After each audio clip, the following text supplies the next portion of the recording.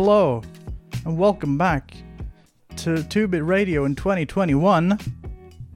Yeah. Holy shit. A whole year has passed. A whole year has passed. There was a good first week of 2021. All of Twitter were tweets like, haha, I haven't showered since last year. I haven't pooped since 2019. 2021 has had a strong start. It's been alright. It's been pretty wild. Like, on the first week, someone tweeted out on Friday, and that ends the first week of 2021, and I was like, feels like it's been a month. Yeah. Now we're nearing the end of January. Yeah. I've been playing some video games. What? I've been playing some video games. Oh yeah, what video games have you been playing? So I'm thinking, there's some stuff I've played this year, some stuff that I want to play catch up on since last year, because we didn't get to do this last episode because I almost said last week, but we're doing it bi-weekly now. Yeah. That we missed last time because it was all fucking Game Awards. But yeah, want to fucking kick it off with the last game that the second last game that I played on stream, which was Control. I finished that. The base game, at least. Ooh, I'm mixed on Control. Ooh, I'm so mixed. Yeah. Like, in the end, in my ratings sheet, I slapped it down as a strong 6.5 out of 10. I think I'm happy with that. It's Control is a game that I adore in concept, but wish it was any genre but the genre it is. Yeah, we've talked about Control a bit before. I mentioned it, but I think I talked about when I was still in progress of playing it. I think you were generally a lot more positive on it than me. When I finished it, it was the most disappointing game I'd played that year. That ending is fucking terrible. I was real upset when I just finished it. It's not super fresh in my mind, like everything that happened.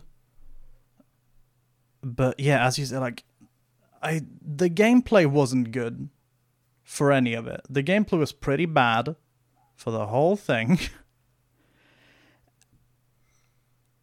And when I hit credits, I feel like I thought I had missed something. Like, I thought I was lacking crucial information, that I had accidentally skipped a cutscene. Well, you kind of were, because the DLCs continue the story.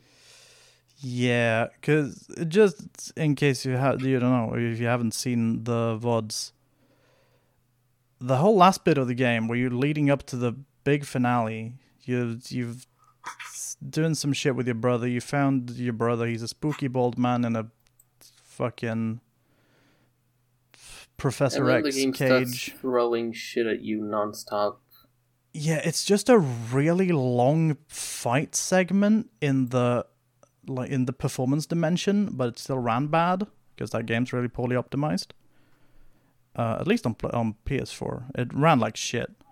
But there was a really weird moment, and I think if you go back and watch it, you can just feel my confusion radiating, because you fight enemies that are of levels ostensibly, and here's one. When you start this, his enemy's level 1, and then you go up. I think, but right before that, you hit level 8 or something. I was like, I'm fighting them. I'm real strong. I can defeat them with my guns and my telekinesis. And then we've entered the final stretch, and they were level 35. I was like, holy fuck. What is this? Did I miss something? Was I supposed to grind for 40 hours? And I shot one, and I did like most of his health in one shot. I was like, oh, my damage is super high. I'm really strong. But so are they? So Yeah. it feels like the whole last bit, it just jumped into like Dante must die mode. Because I died in 2 hits from everything. So the question is, did you do any of the optional missions? I think I did a couple. I feel like I missed a lot. There were a lot of things where there were some rooms where like, oh, I can't enter it because there's the disturbance, and if I go in, I just take a bunch of damage and die.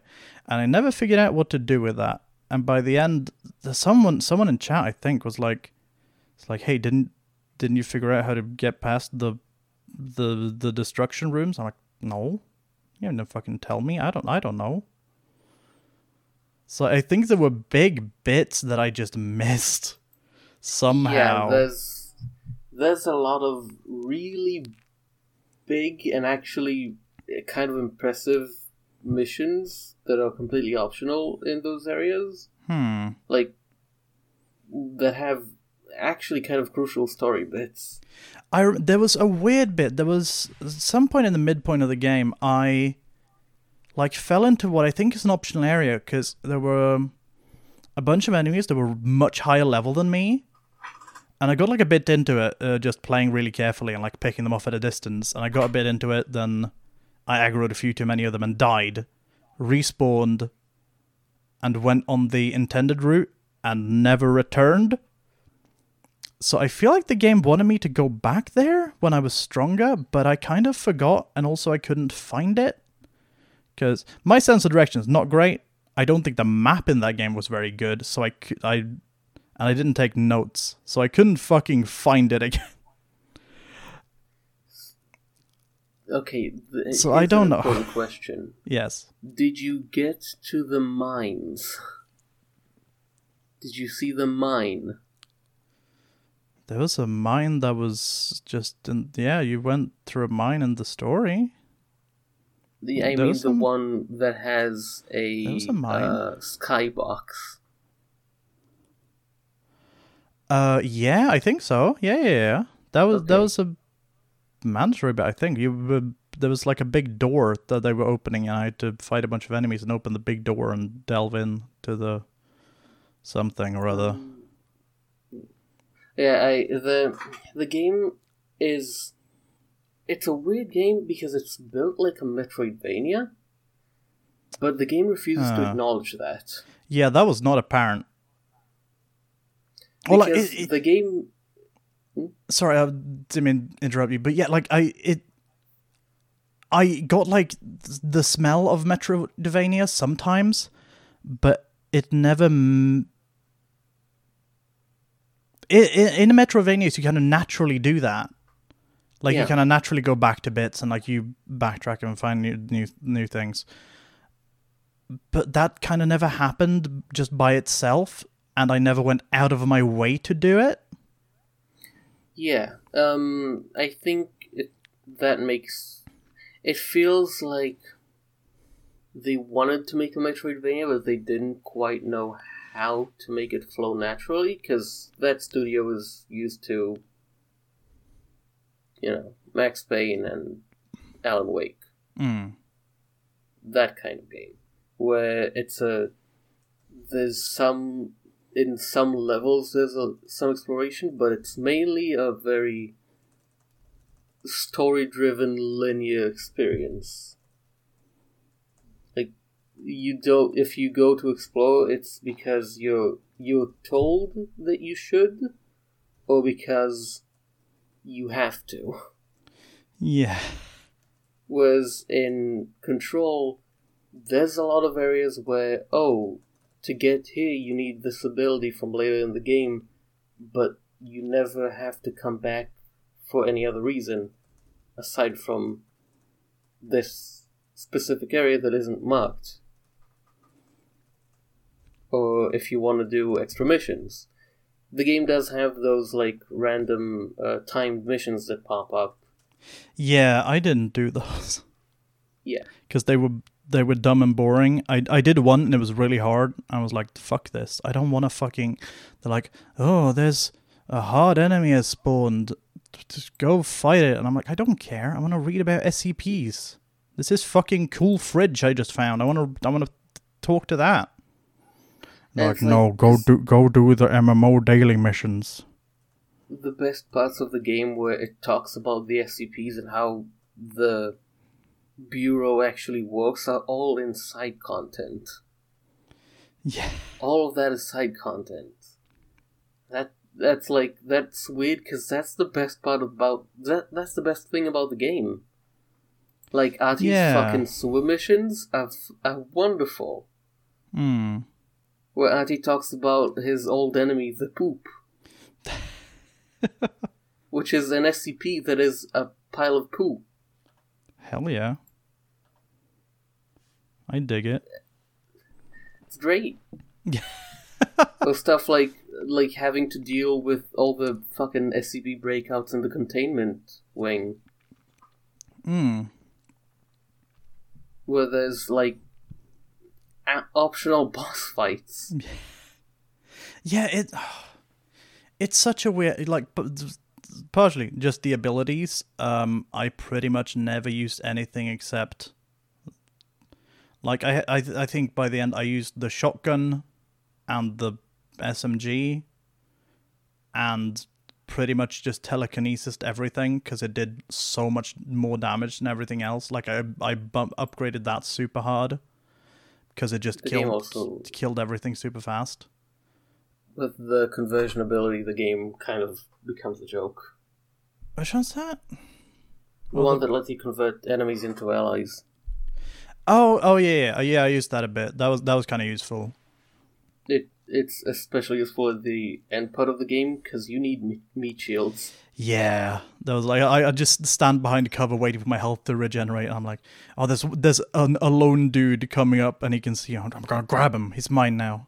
And then like he'd shoot someone, and then hopefully kill someone, then die. I wish that game was a different genre because if it was a fucking, I don't know, like a detective game, it would have been the greatest. Yeah, if it was like an adventure game, I'd be so into it. Like if it was I made this comparison. I don't remember when. I think I was drunk. I ranted about this for a bit. I think it was on Content. I don't remember where. I was like, because the world building is so strong and the SCPs are so interesting. Like, if this was like someone took House of Leaves, the novel, and made like an adventure game that feels like how that reads, I was like, that would be the perfect game for this. The game manages to make dry office documents be fucking riveting to read. Yeah, I just want to sit down and like flip through documents for 20 hours instead of doing like optional boss fights with bad combat and bad flying controls and annoying enemies that you can't telekinesis, so I had to switch to the sniper rifle to kill those from cover while everything else did a lot of damage to me and killed me. There were a few rooms where I got really upset because I just died and I had to play so carefully, otherwise I'd just get killed instantly. So I feel like the game wants to be more like cool and actiony, like, because you got flying and you got telekinesis and you got all these things, but like you can never really play it very fast because then you just get shot by everything and killed. So I played it like fucking... I can't think of a game. I'm trying to think of like a comparison. But I played it like fucking... I played it like Sniper Elite. Where I just like, this is where I stand. This is a safe spot. I've got cover from 3.6 sides of my 4. I can pick off enemies slowly. If anyone comes up to me, I can quickly just telekinesis them. I can get rid of the big guys, and then we move on.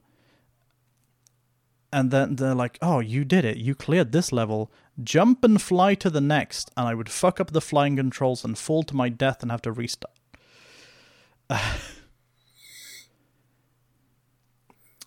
I'm sad. I'm sad that I don't like that game as much as I want to. It's annoying. I really wanted to like that game. There's a video essay I've referenced a few times. I'll pull up the title now. Control Haunted House. What's it fucking called? Yeah, it's called Control, Anatomy and the Legacy of the Haunted House by Jacob Geller. It's a really good video. If I ever write anything about Control, which I might, because I want to get into writing stuff, I'm not going to talk too much about the the themes and the oldest house itself, because this video does it perfectly, and I like it a lot. I'll just go here. I'll talk about the gameplay and my feelings. But I don't know. I was so disappointed in that game, and it's sad.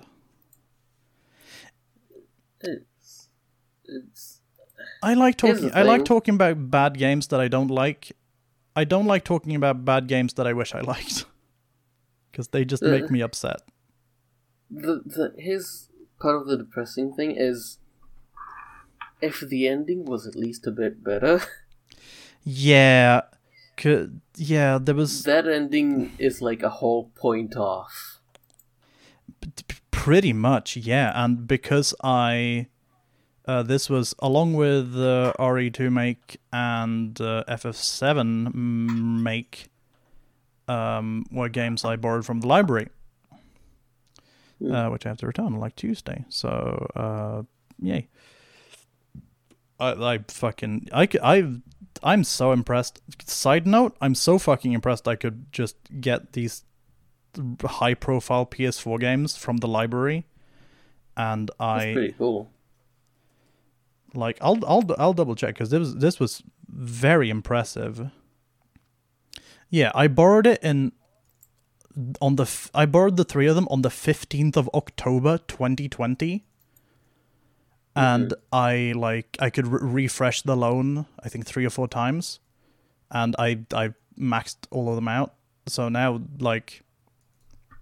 the due date to return them is the 27th of January. So it's fucking... You can borrow games for 3 months.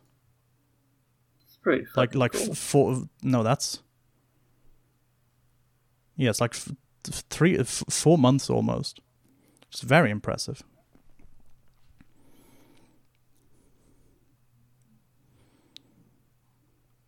But yeah, those are my feelings. Library. Sorry. Yeah. I was just it's nuts that libraries have video games now. It's super cool. I've got I checked it out recently. Because I'm returning these. I can borrow 3 things at a time. You can borrow 3 games at a time, or 3 media things. I think they can be games or movies. So I'm returning these 3. I'm what else can I do? I slapped a reservation on a few things, but it's hey, no one's in the queue to pick up Resident Evil 3 make, so I'm just gonna get that, because I don't have to pay for it, and I really want to play that because RE2 was really good. Bar. I'll remind you before you get that it's made by a different team. Oh, that's okay. I'll see what I think about it. I'll bring Jacob along and do another death stream. That was still so fun. We did RE2 in 2 streams. It was very fun. 2 8-hour streams. That's the shit. RE2 might be my favorite example of a remake done right. Because it nails the exact feeling of the original, while still being entertaining to a good play, even if you know the original in and out. Yeah. Because I didn't know the original at all. Jacob did. Jacob was very familiar. I brought them along because they were the Resident Evil understander for that stream, because they were like big fans of the series and everything. And it was like, as someone who knew nothing about it, I fucking loved it. Like, that game's like a fucking 10 out of 10. That was fantastic. So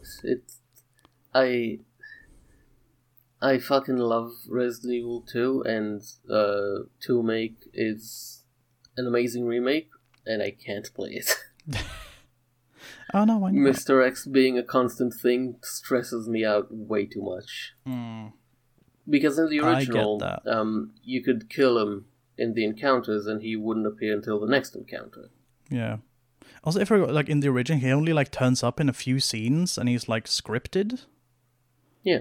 Like, he doesn't constantly chase you. The whole thing of an enemy that constantly chases you is started in RE3, because Nemesis would be a constant threat. I know vaguely of... I know slightly about that boy. Yeah. Which, after you play RE3 Remake, we're going to need to talk about some of the stuff there. Cause we will. It's weird.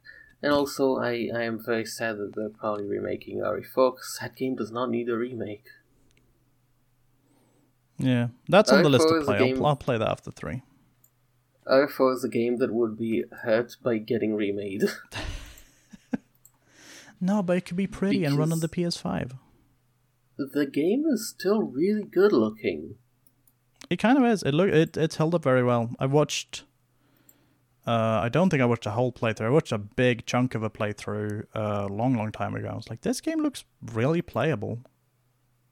And I'm notorious, like, I'm quite sensitive to old games. Like, old games that I didn't play when they were new, I struggle a lot to get into. But, like, RE4 looks really playable. RE4 looks and plays really well because it's... For a game from 2005. There's a reason why it was as big as it is and why it changed how Resident Evil games were from then on. Yeah. But it's also a game that if you change anything about either the writing, the tone, or the voice acting, would fall apart. Because that game is a perfect B-movie.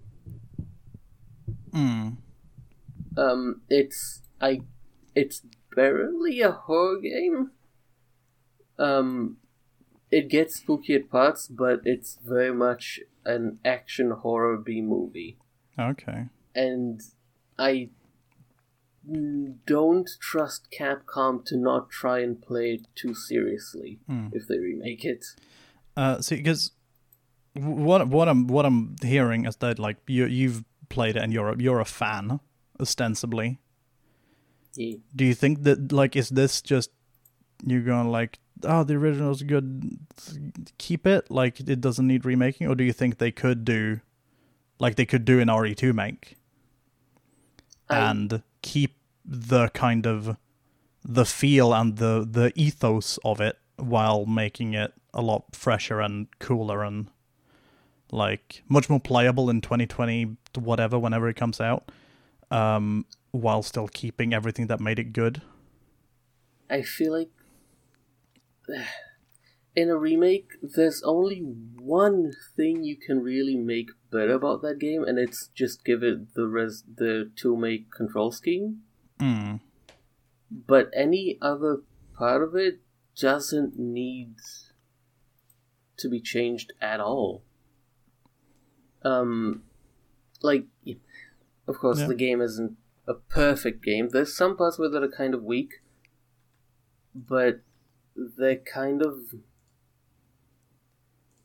like Resident Evil games have a problem where they have a very strict formula. Yeah.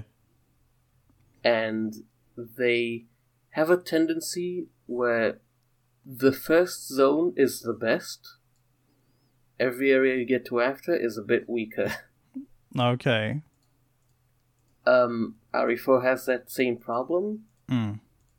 And because it's a problem that is in every Resident Evil game, I don't think they'd be able to fix that.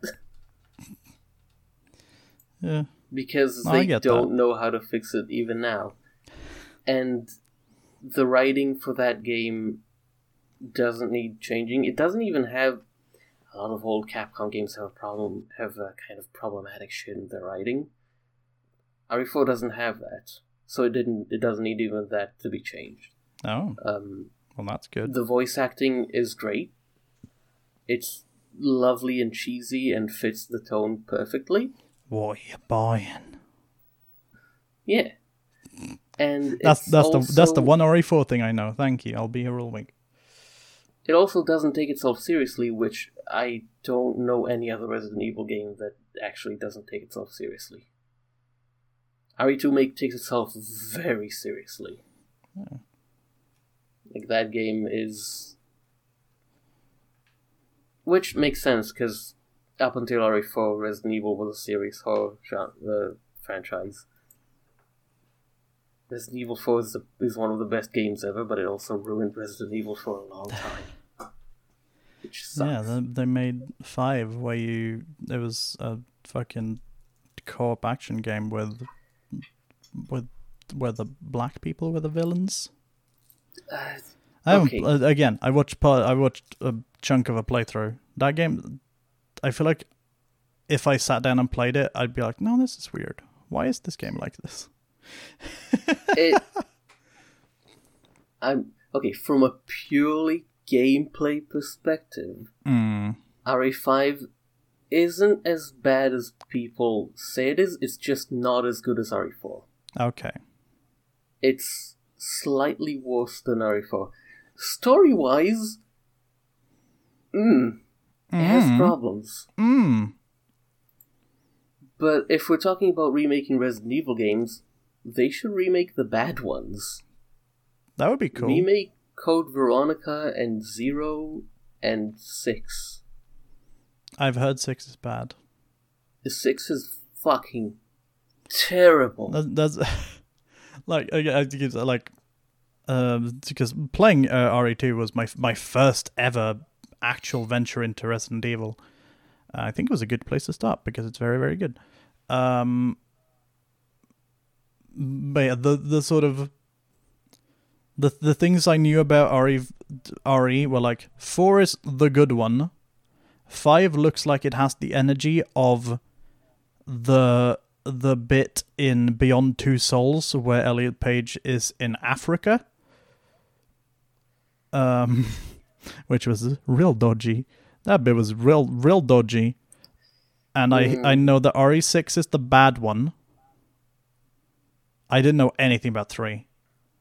Okay, and then there were a bunch of other ones. I played Revelations on the 3DS. I played the demo of Revelations on the 3DS. I thought that was very neat when I was Revelations 8. Revelations 2 is a really good game. Nice. Revelations 1 is okay.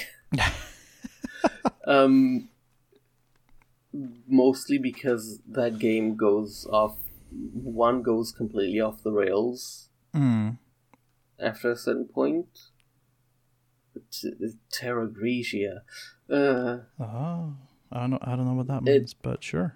Okay, you know when a story at the 90% mark introduces something and you're like, how the fuck has no one mentioned this before? This changes the entire context of the universe this takes place in?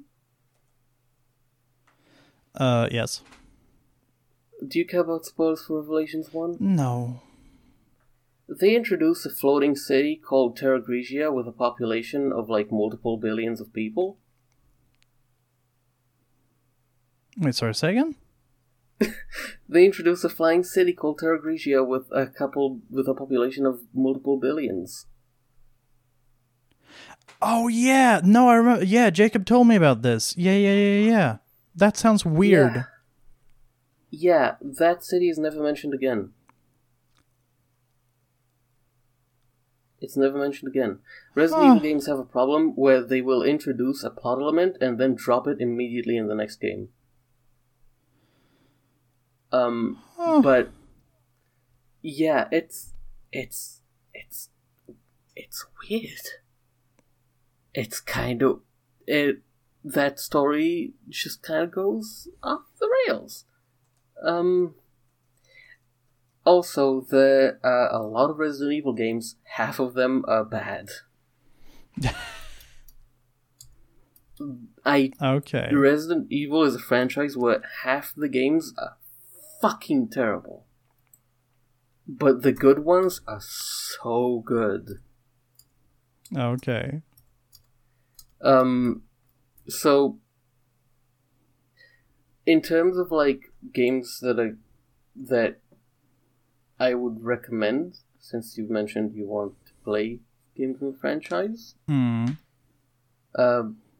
starting with 2 is great. Resident Evil 2 is probably the best serious Resident Evil game. Okay.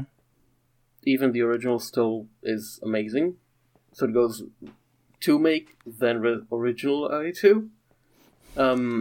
Resident Evil 4 is probably one of the best video games ever made. That checks out with what I've heard. Resident Evil 3 original is wonderful and a strong third place. The original Resident Evil, you can feel its age, but the remake is a really strong remake, and it's still a good Resident Evil game. It's also really short and pretty simplistic. Outbreak and Outbreak 2 are multiplayer PS2 games. Alright. They were great. I don't know if it's possible to play them anymore.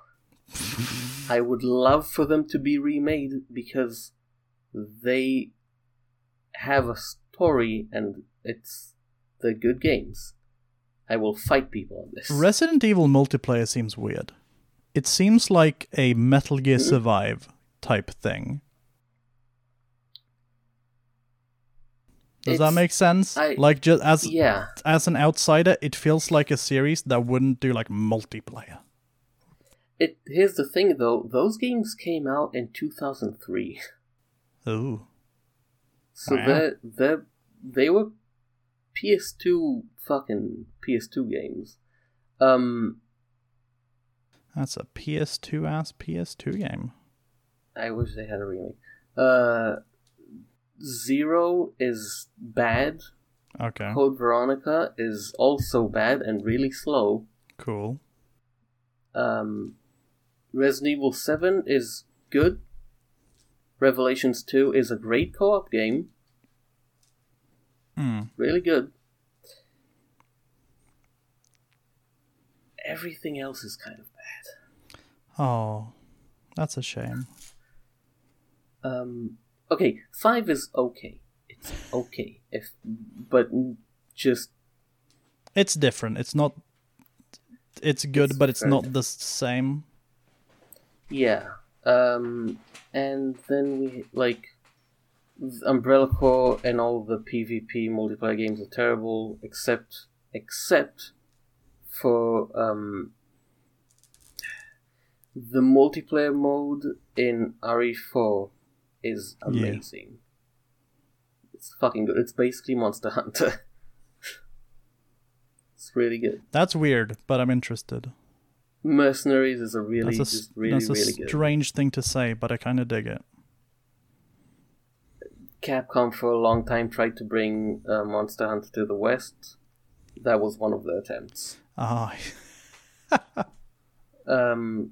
Another one was Lost Planet, which is a really good game, and Lost Planet 2 is amazing, and then Lost Planet 3 is fucking trash. Oh, it's the Dead Space syndrome. I remember Lost Planet. I didn't play it. I remember wanting to play it back when I was an Xbox 360 boy. Lost Planet 1 and 2 might as well be in a different franchise, but they're both some of my favorite games, and Lost Planet 1 might be the most anime game in existence. That game has a fucking Gurren Lagann style ending. It's fucking crazy. The best. And that's a game that starts with you fighting Godzilla. Oh my gosh. in a mech. What? Good game. Yeah. Lost Planet are mech games. Lost Planet 1 and 2, those are mech games. Oh my gosh. Oh my gosh. You can get out of your mech and use mech weapons on foot. Okay, that's pretty cool. That's I like that. And Lost Planet 2 has mechs where you pilot it with another person and you control different parts of it. Oh, that's cool. That's cool. Those games are fucking great. And also Lost Planet 2 is they're both basically Monster Hunter games, but with mechs, and fucking great. And 2 has my favorite co-op level in a video game, where you're on a train being chased by a giant worm kaiju, and the train has a massive gun, a massive cannon, and you need to reload the gun between shots by carrying the bullets to different parts of it, and like each player can do a different part of the reload sequence.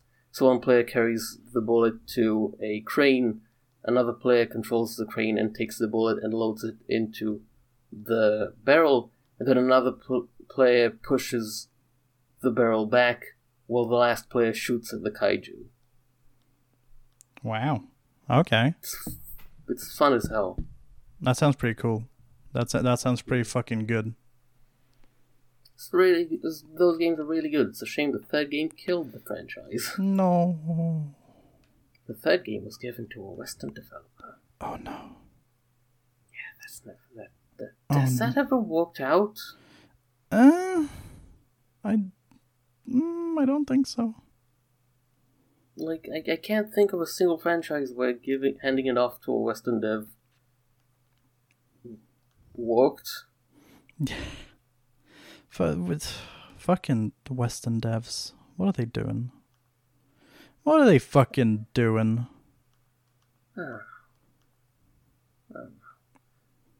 Yeah. So yeah, Resident Evil games really good. Except when they're bad, and they should remake the bad ones because they need the remakes more than the good ones. Yeah. Sorry, that was a weird tangent. That's right. Yeah. Oh, one last thing. Sure. Resident Evil Village is coming out. Resident Evil Viage. Remember when they said it's not Resident Evil 8? No, but I'm intrigued. Despite the fact that VIII is marked in the title. Yeah. Do you remember what I told you when they said that? No. Enlighten me. Resident Evil Village can also be Rev 3. REVIII. As in Resident Evil Revelations 3. Oh. So okay. Okay. And if that's what it is, then I have a few guesses about what the vampire lady is. Excellent. And here's hoping they Sounds don't mention fun. Terra Grigia.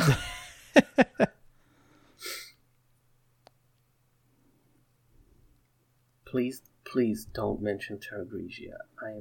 No, bring it back. Fuck yeah. I just looked at the title. Okay, I hope that game is good. I really hope so. It feels like it's based on the castle demo of Resident Evil 4. I would love that. RE4 is such a weird development story because it led to like 5 different franchises. Oh yeah.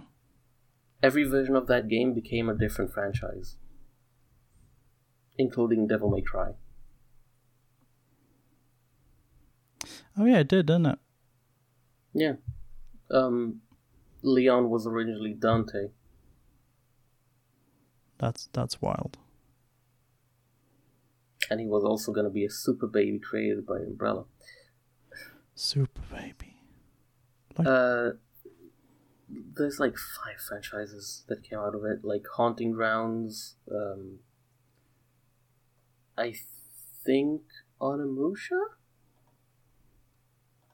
and Devil May Cry, and a few others.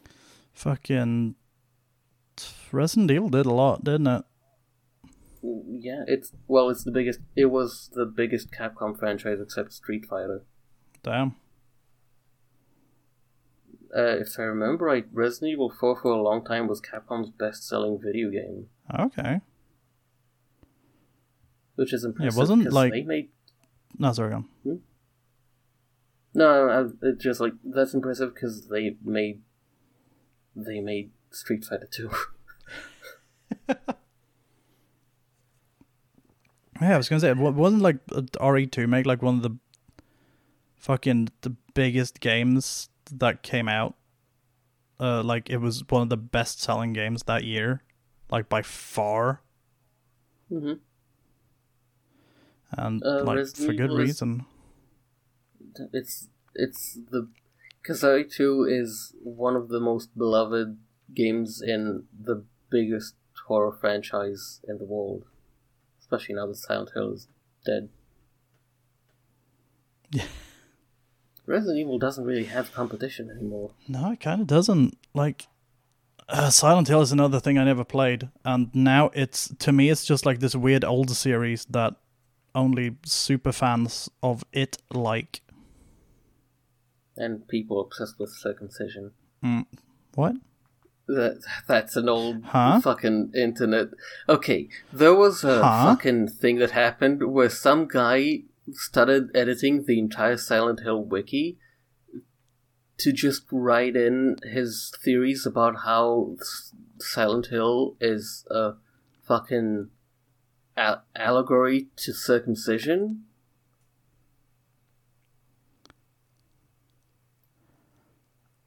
Yeah. It's a thing that happened. Okay. It's weird. Silent Hill is also one of those franchises where it's approaching impossible to actually play it. That's good. That's always a ringing endorsement. Because the HD remake of Silent Hill is bad. It's not remake, the remaster, because... Okay, do you know the story behind Silent Hill HD? No.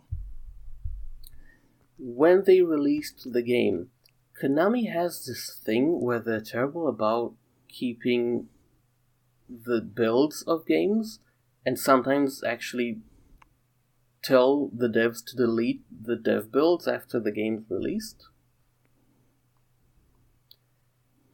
When they released Silent Hill, they lost the dev build, so for the HD re-release, they used an old buggy dev build that wasn't finished. Oh. What? Okay. That dev build runs terribly, has a lot of game-breaking bugs, and doesn't have the fog. Oh, but the fog is like the one thing that I thought Silent Hill did. Yeah. I thought that was the whole point. The fog is also crucial for the game to run well, because it was a PS1 game and they used it to hide the draw distance. Yeah, that's what I remember. Like, it was one of those really impressive things where they had the limitation of the draw distance, but they covered it up in a way that it became like a mechanic, and it became this it became like such a such a functional horror game, because you had the fog, so you couldn't see shit, so it became really like claustrophobic and scary, because you were like, What we do with the draw distance? So Silent Hill 1 is in the state where the only way to play it really is by either having an original copy or emulating it, which is kind of difficult because that game doesn't emulate great. As you saw when Lottie tried to stream it, it tends to crash a lot when emulated. Yeah, I remember that. So, we're approaching the point where Silent Hill 1 is going to become unplayable. Oh. Unless someone That's a fixes shame. the HD re-release. Yeah, okay, I get you. Because Capcom fucking sucks. Oh. Not Capcom, Konami. I was gonna say that's not Capcom. That's the other one. That's the pachinko one. Yeah. Also, there was an interview with the voice actor for the main character in Silent Hill 2, where he mentioned that he didn't even know he was voicing it for a video game until, like, years later. Wait, what the fuck did he think he was doing? Konami didn't give them... When they gave them the script, they gave them only the lines they were reading that session, and didn't tell them what it was for. Ah. Because voice acting in video games back then, voice actors were treated like fucking trash. Which is... It's like, years later he found out he voiced a character that is like a fucking horror icon. Yeah, okay. Strange. Yeah. What the fuck, Konami? Fuck Konami. I wish... Konami... There's so many horror stories about how terrible working for Konami is. that company might be the fucking worst. It might be. Like, the structure of the company is built specifically to make the employees miserable. It's weird. That's weird. Okay, I'm gonna just give a tiny excerpt, like, something I remember from someone talked, and, so hush hush. Yeah, I get you. There was, like, an interview someone did, and employees, you have timed breaks. You don't have a set position in the company, meaning a lead developer on a video game can the next day come to work and be told to clean the toilets. What? Your email is randomized every time you come to work. What? Including your ID number and your password. This can't. You don't have your own workstation, which means you have no permanency in any place in the company. The Konami has a tendency to force to not have the real names in credits, or to delete people from the credits of a video game to prevent them from being poached by other companies. Yeah. And they don't understand that video games are good because of the people that make them. So they will just remove and replace people that are working on a video game without any reason and expect it to work the same. So, for example, you could be... That sounds fucking bizarre. What? Yeah. Yeah? Yeah, it is. That company's fucking wild. The only reason Kojima didn't get removed from Metal Gear was just because he refused to not put his name on the video games. They wanted to give it to a Western dev really early on. they don't know how video games work. Like this sounds like a parody. Like this doesn't sound real. It's fucking real. It's the worst. Konami has a fucking abusive structure. Yeah, that's super weird. That company's fucked up. It's really bad. Also, if they think someone in a team might have leaked anything or talked to anyone from the outside about anything that the company is working on or anything that happens within the company, they will fire the entire team. Huh? They will just fire the entire team. Allegedly. Again, allegedly. Allegedly. Allegedly, if they suspect someone in the team leaked or talked to someone on the outside about the going on inside Konami, they allegedly will fire the entire team.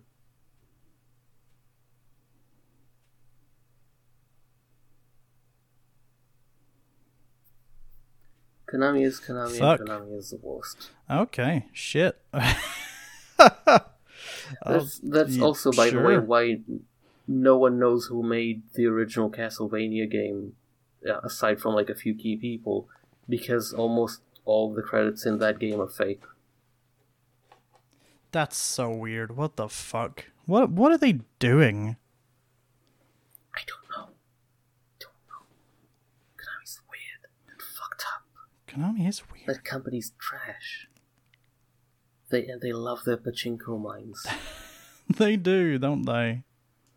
They love pachinko. Remember how there's an HD... There are HD versions with, like beautiful HD renders of every cutscene in Metal Gear Solid 3. And they're pachinko exclusive. No. Yeah. Oh my. They are all rendered in the Fox engine. All of them, every single cutscene in that game, with voice acting. All of them pachinko exclusive. What the fuck? What? Why? Yeah. What? Because pachinko makes money. I guess. And I guess Metal Gear Solid doesn't? I was gonna say, Metal Gear Solid's very popular. Metal Gear Solid 3 isn't that like the most popular game in the entire franchise? Metal Gear Solid 3, it's at least the most beloved MGS game. Like, fuck. I don't know what's wrong with them. Why didn't they just make a remake of the game with those cutscenes? Because if they rendered them in-engine, that means they have all those models. Yeah, they've... Wow. That's bizarre. That's real fucking strange. That company is like... It's like it's run by aliens. I don't understand how they're still in business. Pachinko makes money. Pachinko. Alright, hold on. I need a second to get a thing. Then you can talk about a game you played. Be right back. Okay. I've played a lot. I know. Yeah, what have you played? What's the thing you played? We'll go back and forth. I've played a lot of games, so I'm just gonna try and remember which ones I've played and pick one at random. Sounds like a plan. I've played so many games. We've talked about Hades. We have talked a lot about Hades. way back. Hades is good. You played a fucking lot of Hades. I have, and I still haven't finished it. That's fucked up to me. Yeah. I had this because I got Hades. I got gifted Hades. I played it for a bit. I had a lot of fun. Then I kind of stopped because I had other stuff to do. And I just you messaged me every now and then. It was like, so I played for another 50 hours. I just unlocked the next section. I'm like, what the fuck? Yeah. Does this game not end? Okay, you want to hear the craziest thing? I haven't heard a single repeated voice line yet. I have not heard a single voice line that I've heard before. And I am 118 hours into the game. Shit. Alright. Yeah, it's fucking crazy. That game doesn't end. It just doesn't fucking end. I'm getting close to the ending. Are you sure? But fuck. Yes, because I've been spoiled on how to get it. Okay. It's like, I'm getting close to the ending, and you get to the ending, it's like, oh, there's another one. There's more. Like, I am at the point where I am starting to be able to speedrun the game on my runs, and I still haven't I still haven't completely finished it. Wow. I've had 15-minute speedruns. Not in-game time, like in-game timer, not real timer, because it works a bit different. It's fucking wild.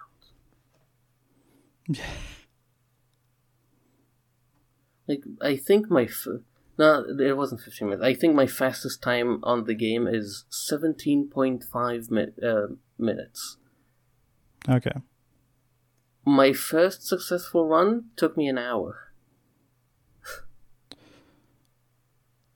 That's not bad. Like, the run itself was an hour long. Yeah. That's wild. I still haven't finished the game. I'm now playing on a mechanic that you probably haven't unlocked yet. Probably not. But some people that listen will know what I'm talking about. I'm right now on a 25 heat run. Yeah, I've heard of that. I don't think I've unlocked it, but I know of it. Fuck, that game has a lot. A fuck ton. It's fucking crazy.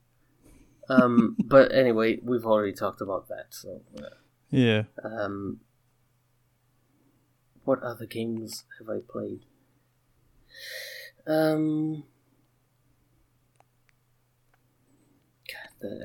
Just trying to fucking... Oh, I've played a game that you recommended to me. Yes.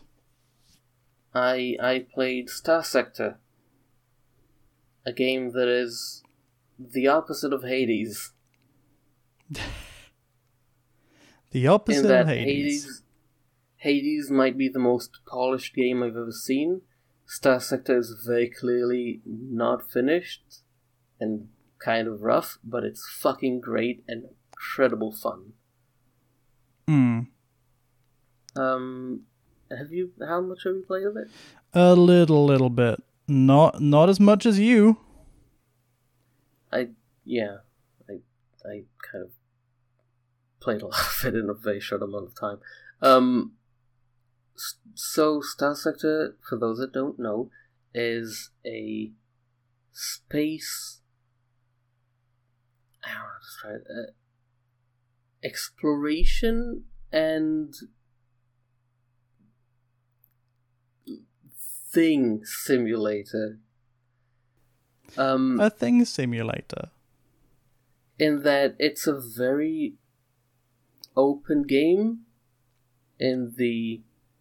you can basically roleplay as anything in it. You can be a trader, you can do big combat, space combat, you can smuggle, you can build colonies. The game is very clearly a work of love because there's a lot of attention to small details, and like the game is very smart.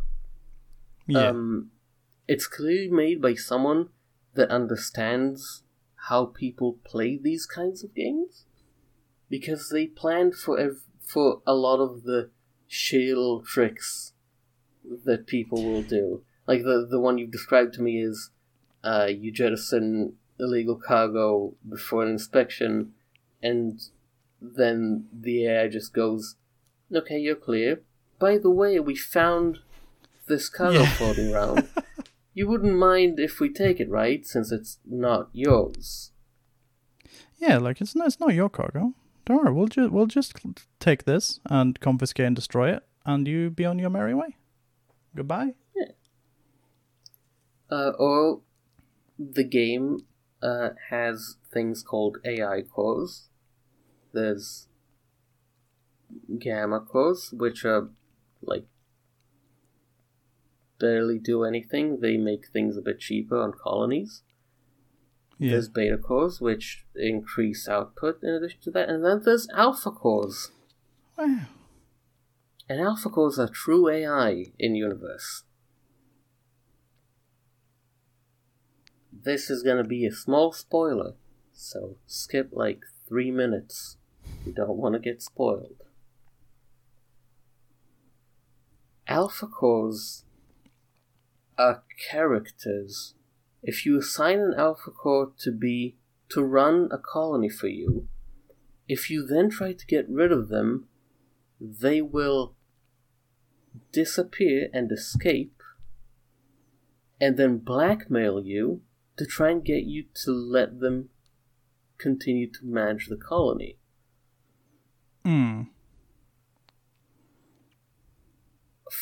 And sometimes, if you, for example,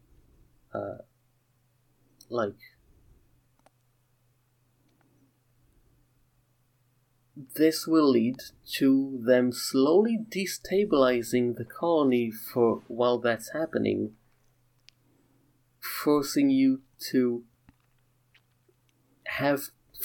try and figure out if you're either going to just abandon this fucking colony or follow the demands of this AI before it tells every other faction that you've been using illegal AI cores. So this fucking AI is stealing ships and blackmailing you. And it's like, oh, so my items can blackmail me. That's cool. Also, the new update is going to is changing a lot of how the game works. It's not out yet, but it's going to add stuff like using AI cores as pilots. Oh-ho. Which I'm sure is going to work out perfectly well for everyone involved. I'm sure that's just gonna go swimmingly. But the other stuff the game does well, which we're out of spoilers now, the game has an in-universe market for every resource and item that can be produced by colonies or by factions in the game, or any item that can be mined. Yeah. The economy is living in that it will be affected by every action that happens, because the end goal, they've said, is to make a fully living thing where even if you're not involved, things will happen and time will move on. So, for example, let's say you've destroyed a convoy that is delivering goods from one planet to another. Yes. Now that faction is going to dislike you because you've destroyed the convoy, but also that could cause a shortage in the planet they were delivering to, leading to the prices that they are willing to buy that item for rising, and the price to buy from them rising, it could also lead to if it's something like food, a food shortage, which will destabilize the planet, the society on that planet. So you can manipulate the market, and if, for example, you decide to make your own colonies, if they overtake a different empire in how much they produce, they might attack you or try to destroy your colony because they want their market share back.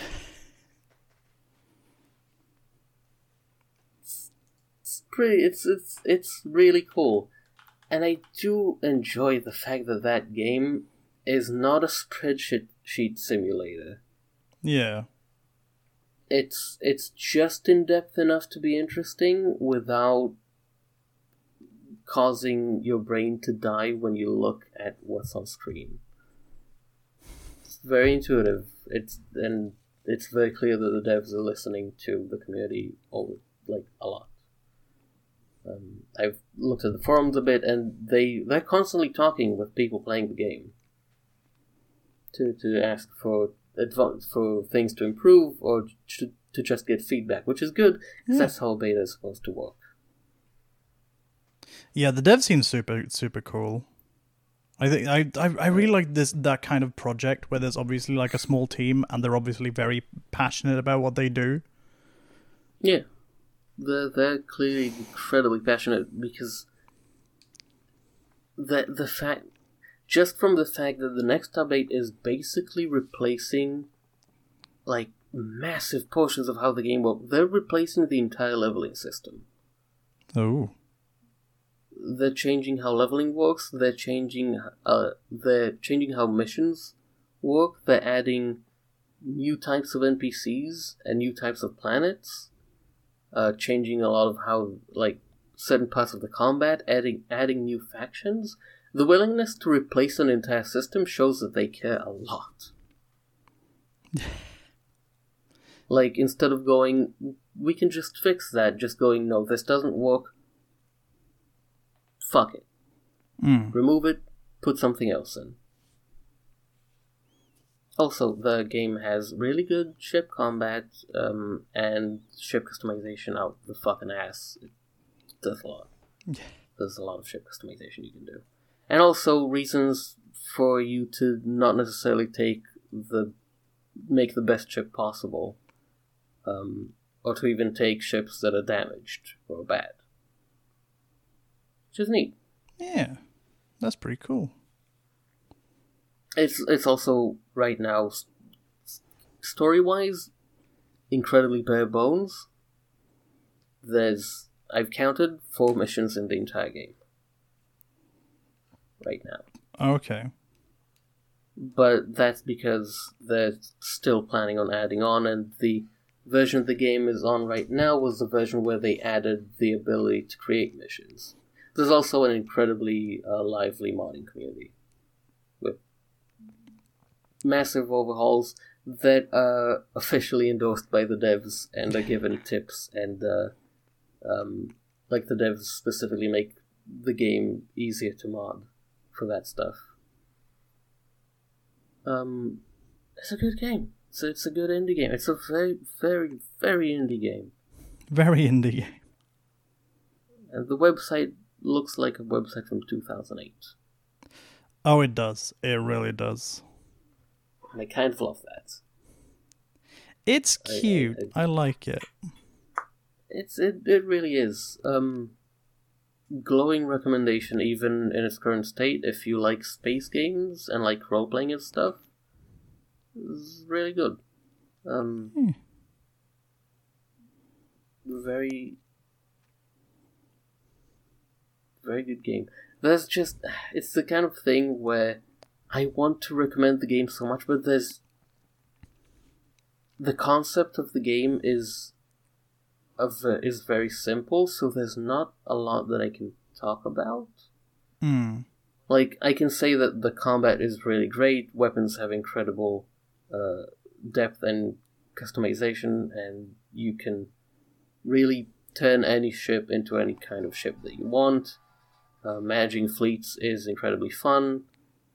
Everything is really well thought out. The game does what it sets out to achieve really well. Nice. So all I can really say is, game's good. Play game. Game good. And Hell the yeah. AI stuff that I mentioned. Yeah. Oh, and also, there's a thing that I discovered in the game is that if you do something like trade a blueprint for something, the items are manufactured through blueprints.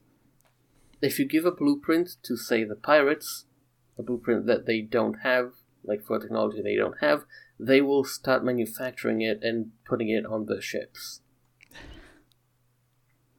So, for example, I accidentally gave them a blueprint for a capital ship, and then they started having fucking Onslaught capital ships in the fucking... what's the word? In the fleets, which was a bad time. Pirates are a lot more manageable when they're not using a fucking capital ship against your tiny trader convoy. No, what do you mean? The pirates are fine. Don't worry about it. Also, the game has very good lore, and it does have some things to spoil, which I won't spoil, that are very cool. And yeah. Also, every planet has a description, which is kind of nuts. Yeah. Like, you go to a planet and the description will talk about how the reason the planet is like this is because the atmospheric systems they had failed after, like, the story of the in-universe setting is that an event happened that disconnected in travel between sectors of the galaxy. And it happened like 200 years before the game takes place. So now you're in like a fuck off, middle of nowhere sector in the fucking edge of the galaxy, and everything's going to shit. Yay! So it's neat. Fabulous. There's neat stuff in it. Yeah. There's also a thing that the community has officially dubbed the Redacted, which is pretty neat. Oh, yeah? There's a redacted thing. It's agreed by the entire community to not talk about what it is, to not spoil new players. That's really I funny. also will not talk about what it is. Perfect. But the Redacted is really cool. Yeah, you should go play the fucking game. It's real cheap. It's like 20. Buy It's it. like $20. It's great. It's DRM free. You're the best way to be. They're really cool. Yeah. They're cool people. So the next thing I played, which was also a stream playthrough, was No More Heroes, which I bought because it got remade and put on the Switch. I don't know what that is. It's yeah, you do. It's Suda 51. It's the action one. Wait, Heroes? Yeah, Oh, yeah. oh, No More Heroes. No More Heroes. You cut out. Oh, I only heard Heroes. no, it's No More Heroes. Oh, yeah, No More Heroes. Game's tight. Yeah. That game's weird. I have feelings about that game. It is. Suda 51 game. That is another game that I ended up rating at 6.5 because I think it had a lot of big strength. I did a tiny review of this, so I'm not going to repeat myself too much. I'm not going to go super in depth because I talked about it before on content. But it has a lot of big strengths, mainly in its its vibe and in its character design.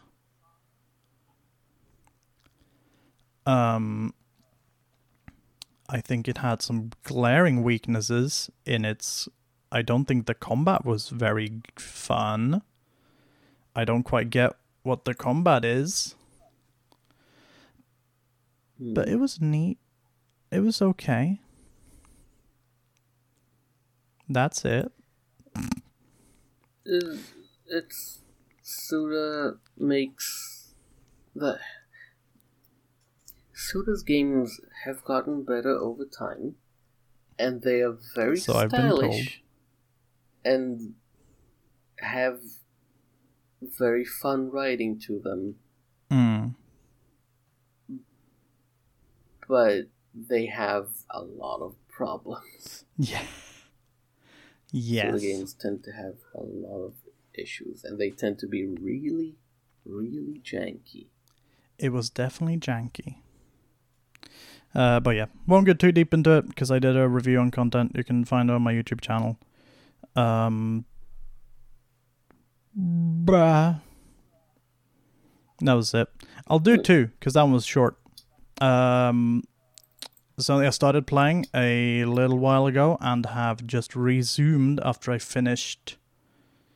The other thing I was playing is fucking Sakuna of Rise and Ruin for the Nintendo Switch, which is a very interesting game. I know Luke recommended that game to me some time ago. It's cool. It's developed by Edelweiss, published by Marvelous Nextseed. I don't know the developers. Like, it's not a name I knew. I don't know what the fuck else they've made. They've made Fairy Bloom Frisia, Ether Vapor Remaster, Asterbreed Definitive Edition. Do you mean Asterbreed? Asterbreed? Do you know Asterbreed? I've never heard of any of this. Do you know Asterbreed? I'm trying to remember. That name sounds familiar. It looks like... I'm just going to look up some images. How do you spell that? Aste breed. It looks like a spaceship game? A space... a mech, maybe? It's a shmup. Oh, cool. If I remember right, it's a really good shmup. Neat. Never heard of it. But yeah, Sakuna is... I really like it. I think it's super good. It came out in November of last year. It is a half of the gameplay is very in-depth rice farming. Half of it is like fighting game character action. It's a 2D game. It's super cool.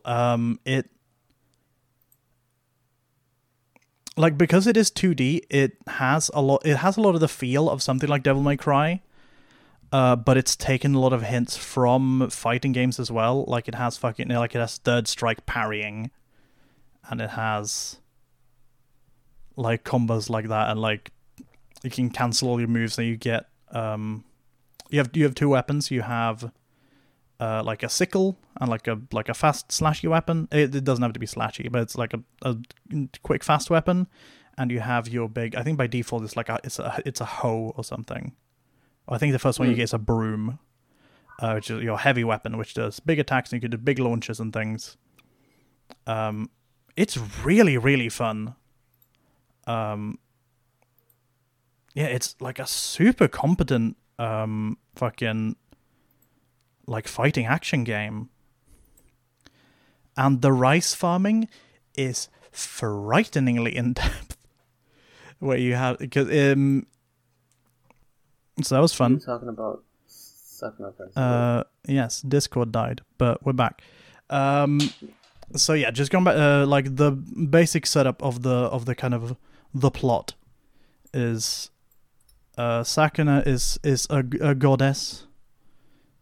She is not very good at it. She is the daughter of she's the daughter of the god of war and the goddess of the harvest. Mm-hmm. And she just kind of fucks around and drinks and causes trouble in the lofty realm, which is where all the gods hang out. And one day, this like group of humans wanders into the realm. Yeah, I don't remember why they're there, but it was a long time ago. But yeah, they wander in and they get like they get run up on by a bandit with a big sword, and then just Sakuna strolls in and is very drunk, and she goes like, "Hey, what the fuck's happening? Ew, stinky humans! What are you doing here? Oh, what's this bandit?" He's like, "What?" I posted a screenshot of it on Twitter a while back. He's like, "Hey, who the fuck are you? Why do you smell like alcohol? You look like a child." And she's like, "Don't you question me. I'm a powerful goddess. I'm the strongest." Strong. And she like fights him off, and the humans proceed to like wander into the realm where all the gods and goddesses are. And one thing leads to another. She ends up like trying to chase them down and like get them out. She like knocks over like a torch or like a brazier, and she sets fire to a bunch of rice that was like an offering to the big goddess. And because of that, she gets ousted from the lofty realm, and she gets sent to the lowly realm where the humans live. Where she and the group of humans get put on a boat, and they're like, "Hey, go to this fucking island and learn to be a decent person, and then come back, you piece of shit drunk baby." Fair enough. Yeah, and then they set off to the island. They meet some NPCs. They meet some characters. And the island is where Sakuna's mother lived. So they settle down on this. There's like the house she used to live in. There's like a little rice paddy, and there's a couple of buildings. And they're like, "Shit, we got to survive. How's this gonna work?" And one of the humans is like, "Hey, we got to grow rice and get food, otherwise we're gonna die." So you set off on your adventure of learning how to make rice, learning how to grow rice, and you have to like explore all of the island because it's overrun by like demon creatures. And yeah, there's kind of the game is about like self-improvement, because it's all about like Sakuna learning to live and work together with these humans who she doesn't like. No human. They're stinky and they're stupid and they're bastard garbage creatures. Not like me. I'm the strongest, coolest goddess. And it's this very like ragtag group. This the big guy who was a samurai and he was a bandit, and he tried to learn farming and he wasn't good at any of it. But he's a very cool character. He's this kind of like, he tries very hard, but he's not very good at stuff. And there's the weird foreign. She's like a priest or like a priest of some descript, and she's like a foreigner. She's from a different land, so she talks a little weird. But she's like a very motherly figure. And you've got 2 kids and a baby. There's a young girl, a young boy, and the baby is a baby boy. He's a real rat. And Sakuna has like her guide. It's like a little yokai dude. It's a little green dog thing. And yeah, it operates on like the cycle of seasons, so you go through like multiple years of you living there. And in the spring, you start planting your rice, and then it operates both on like seasons and like a day-night cycle. So you spend some time in the settlement, in the buildings. You eventually get some extra buildings where the boy starts like smithing weapons because he wanted to be a smith, and they're like, "Fuck yeah, you can do it. We'll set up this little place for you. You can hang out. You can make some weapons for Sakuna. She'll gather materials and you'll smith them." And the girl makes clothes, so she'll make all your like gear and stuff. And you cycle between like planting the rice in the spring rather, and you have to. It's like a lot of farming games are very simple. Like you just kind of like if you play something like Stardew Valley, like you smack the ground so it becomes good. You plant a seed and you water it, and then eventually it becomes plant, and that's kind of it. And the complexity comes in like the expansion of everything. But this kind of, it's just a little paddy, and it eventually you get more like expanded growing where the rest of your found family starts like they essentially copy what you do. So you get like a bigger yield as you get a bit more fields. You have to manually till the soil. You have to walk around and smack it with a hoe so all the ground becomes good. And then you have to plant the rice at just the right distance apart because they don't want to grow too close. They don't want to grow too far away. And you've got to like manually adjust the water level, and the water level is like sensitive to temperature. And you want to like when they're just taking seed, you want a low level of water, and then when they start growing you want it really high, and then once they've kind of reached their peak you want to back it down so they don't overgrow. And you eventually get like fertilizer, which you put different materials into, and it increases the stats of the rice. Rice stats. Hold on, I sent Fee a picture of rice stats. Your rice has yield, taste, hardness, stickiness, aesthetic, and aroma. And you want to get them all as high as possible, because when you eventually harvest it in the autumn, which is also it's equally involved. You have to. They're like, oh shit, rice is done. Cool. There you go, and you cut it all down. And then you have to dry it, and like if it rains, it gets wet, and you have to get it dry. But it can't be out until the winter, because then it all gets ruined. And then you have to do a little mini game to get the rice out of the plants. And then you do a little mini game to like hold the rice. And I think it's like. You can get it between like brown rice and white rice. And I believe, I don't remember which is which. One of them gives you higher stats. One of them gives you better bonuses. And you can like do the sliding scale. Like you can, like I think it's either in 10 or 20% increments. You can go from brown to white rice.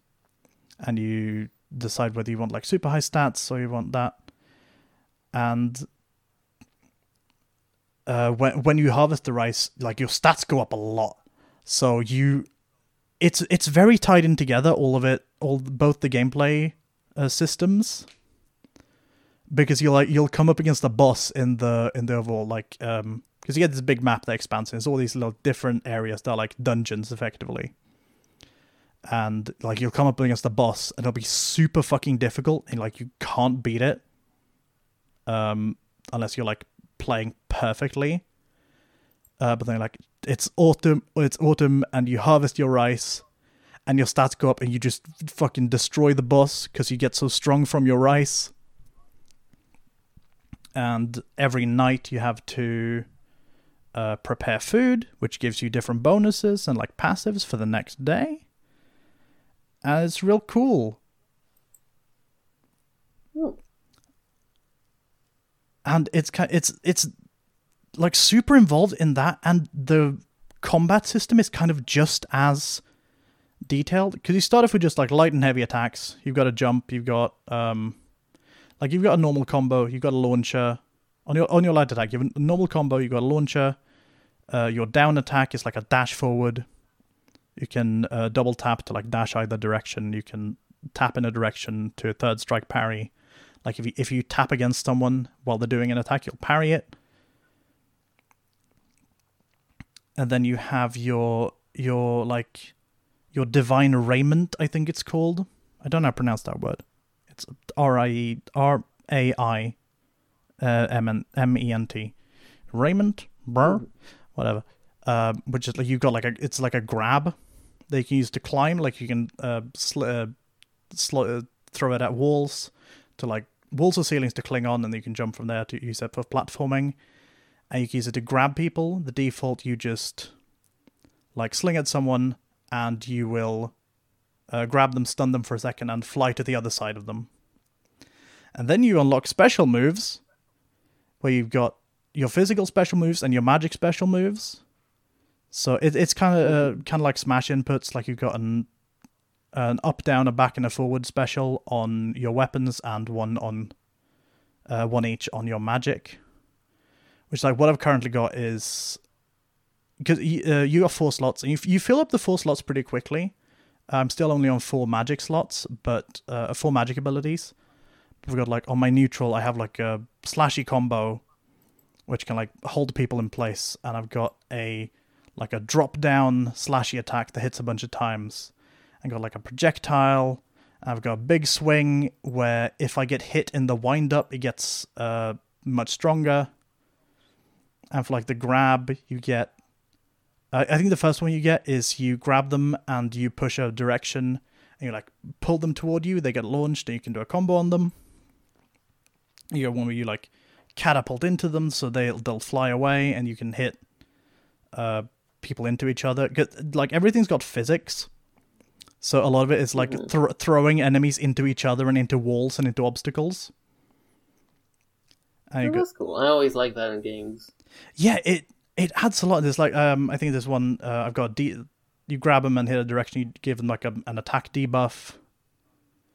What is it? The grab, the fly, the debuff. Oh, and the one I've got on magic back, where you grab them, and you twirl them around, and you throw them behind you, and you can hit people while you're twirling. You can throw them into people, and it's super fucking good. It feels so good to play. Like, you can do real combos and, like, strings with it. Because you can cancel your attacks into each other, and you can, like, jump cancel things on hit. And you can do air combos and, like, cancel into grabs. I think you get 2 grabs per jump. So you can, like, combo grabs in the air. And there's all this. And it's so cool. It's so good. I really like this game. That sounds great. It's real fun. Sounds fucking weird, but cool. Yeah, it's really weird. I was talking to Fee a few days ago, and I posted a clip of me pummeling a deer with the corpses of rabbits. Like I just like launched a bunch of these like demon bunny creatures.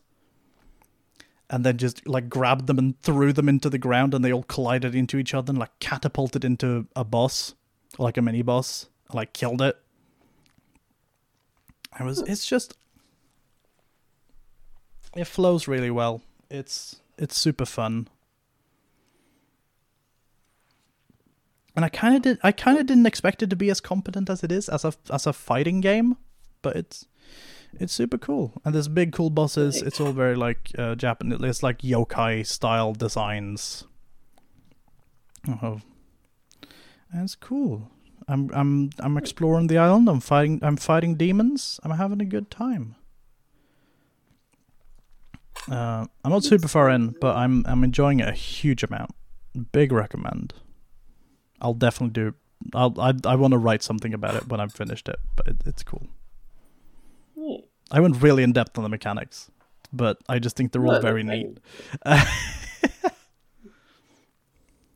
hey, the entire point is to talk about the games we've played. Yeah. So, yeah. But yeah, it's super cool. If you got a Switch, I super recommend it. I got the big limited edition for either my birthday or Christmas. I can't remember because they're so close together. But it came in this big nice box, and I got like the soundtrack and an art book and a poster. And the soundtrack's really nice. The voice acting is good. The quality of it is weird.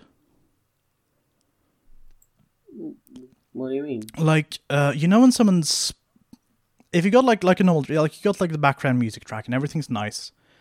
And then someone starts talking and it's like... when someone's speaking into like a kind of low quality microphone... like when they start talking, you can hear the hiss of like some like background... No, it's not like background noise, but you can hear there's a layer of audio in the background when they're talking. I get what you mean. Yeah, it's weird. It's mostly the main character. I'm playing Japanese voices. I don't know if it's better in English. It's kind of weird. It's not enough to turn me off it, but it's a little bit weird as a listening experience. It's very strange. But yeah, it's neat. You upgrade your weapons, and you like the weapons have slots that you unlock. Like it's kind of like materia in Final Fantasy. You don't get spells from it, but you get like this little like orbs you can slot in that give you like plus whatever % vitality or plus strength, and get some different outfits. Like I have one outfit that gives me bonuses in the autumn, one that gives me bonuses in the winter. I think I have a hat that gives me bonuses in the summer. And there's masks and stuff that let me find secrets. It's really cool. I could talk about it forever. I'm not gonna stream it because it's a me game. It's my current me game. But I'm really enjoying it. Also, I said it was like if you're on Nintendo Switch, it's on PC as well. Like I think it's on consoles. But it's on Steam. It's on Switch. It's really cool. You should play it. That's a glowing recommendation. It is. I'm not super far in. There's I've just cleared out like the first big part of the map. And I just had a conversation in game where they're like, there's like the volcano to the south and like the stronghold to the east and there's something to the north. There's like super low. There's like there was low demonic activity in one of them, so we didn't really have to fuck around with that. But I assume that's like optional stuff that you can do to get stuff, but it's not super important to like the main story, I don't think.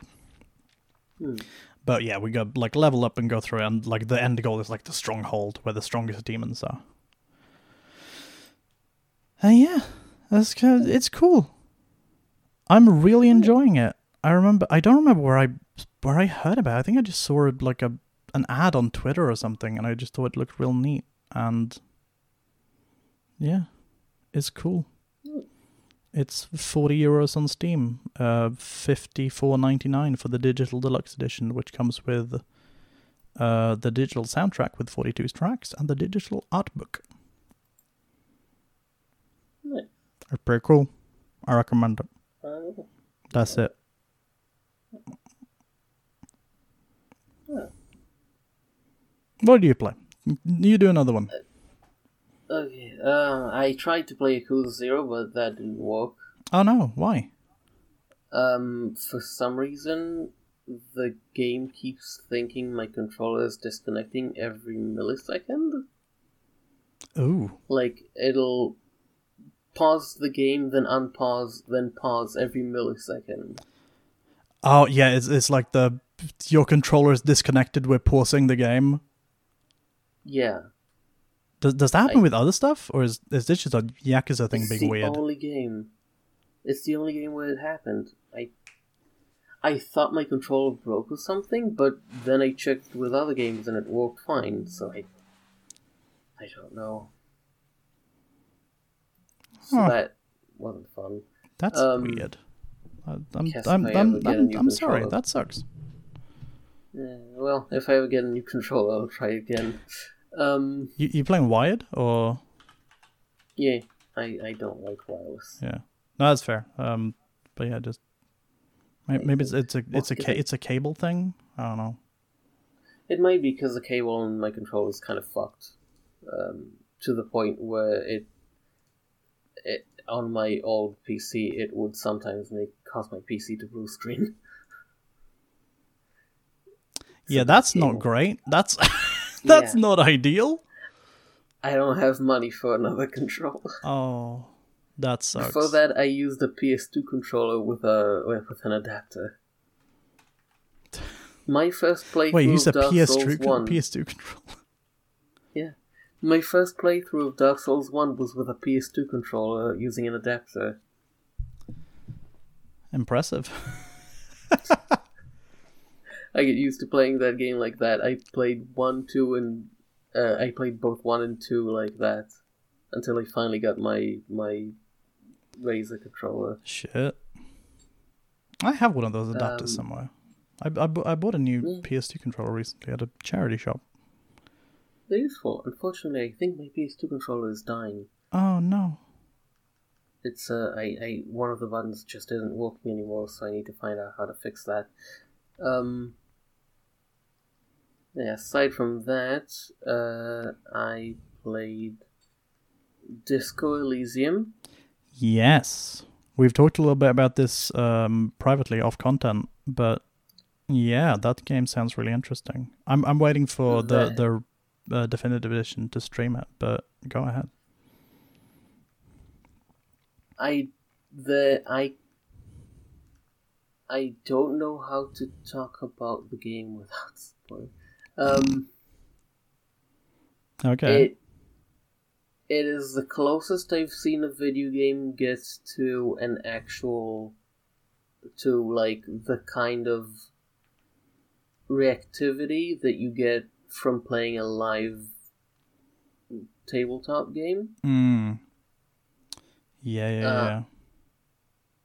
The game, throughout the entire thing, kept surprising me by bringing up tiny decisions that I made hours beforehand.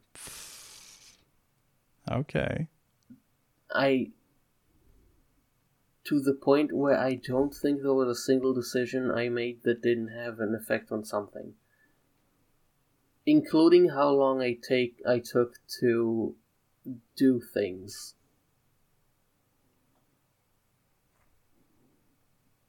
How do you mean? The game has an in-game clock. Okay. And time move, like people do things when time moves, and things change when time moves. And for example, people will go to sleep at certain hours. What I didn't know at the start was that time only moves when you perform an action or talk to people. Walking around does not move time. Oh, it's like super hot. Kind of. No, you're gone. The game is both way longer and way shorter than I expected, and the ending is perfect. Oh, you finished it? Which is good. Yes, I have finished the game. Okay. It took me 34 hours. Not bad. That's a good length. It has incredible replayability, so when the special edition comes out, I probably am going to do another playthrough. Yep. Hey, you'll join me on my stream when I do a playthrough. Yeah. The game has infinite dialogue. Okay. There's so much dialogue and so much to read and interact with. Every skill and some items and perks are characters. Yeah, I remember this. That will talk to you and you can talk to them. And okay. I love the fact that there are reasons not to get super high level in skills, because getting a super high level can have negative effects, which is good. Okay. For example, if you have super high logic, then you're really good at solving, at noticing logical inconsistencies and that kind of thing. But you're also really confident in your own ability and your own logic, and your dialogue will reflect that. So you will become a lot more difficult to convince that you might be wrong or to consider other people's opinions. Yeah, I get you. Yeah. Okay. Or if you have really high reflexes, then you can react to things really fast, but sometimes you get the option to react before you know what's actually gonna happen. Ooh. That's interesting. Okay. Do you have like an example of how that works? It's like you notice a character, you'll be talking to someone, and your reflexes will tell you they're grabbing something from behind their back, and you'll get the option to punch them, throw something at them, or do nothing, and you don't know what they're actually grabbing. Oh. So it's like something's gonna happen. I don't know what, but I can try to react to it. That's really fun. Okay.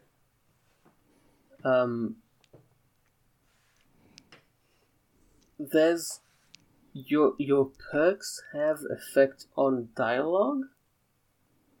Cool. To the point, to an unexpected degree.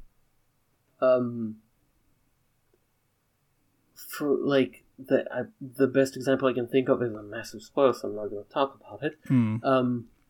But there's like, for example, one of the perks you can get. Okay, getting perks is they're called thoughts. They're things your character considers over time, and once they finish, they get an effect from that thought. You have a limited number of thoughts you can have at once. Removing a thought means you can't get it again. Oh. Wait, so what's a thought? Like how is a thought work? For example, remember your birth date. Oh. Or something like concepts of philosophy and economics. Or, for example, one of the things I got was Art Cop. Which was because my character knew a lot about, had high conceptualization. And it had multiple effects, one of which was -1 to hand-eye coordination because of how shit it all is. Because his hands are shaking with rage at how fucked everything is. And also that another effect that it had was every time my conceptualization talked to me, I would get healed. Oh. Like passing passive conceptualization checks would heal me. That's pretty cool.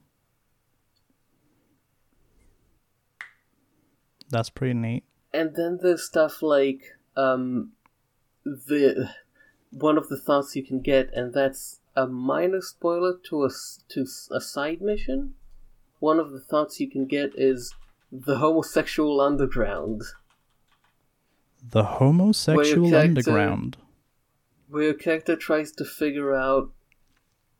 The thought is basically like it's a massive paragraph, but I'll shorten it to. Your character tries to figure out their sexuality, and it ends with the thought. The effect that it has when you finish it is maybe you should stop obsessing about people's sexuality so much.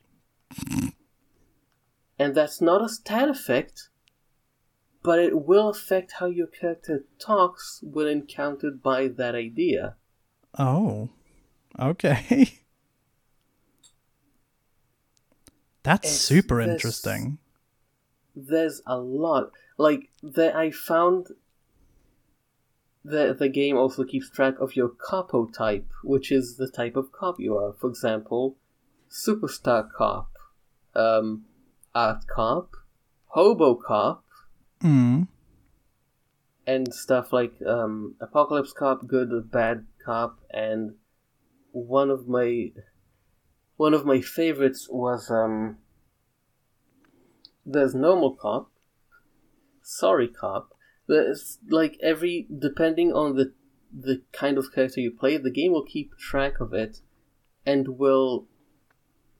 your character's skills and body will talk to you about that, and you can get special perks out of it. Yeah, I remember hearing that like all your skills and your abilities are characters who have dialogue. Yes. Every single skill has dialogue and will talk to you, and you can talk to them, and talking to them, like, remember how we said earlier, talking to people moves time? Yeah. Talking to your skills is your version of thinking about something. Okay.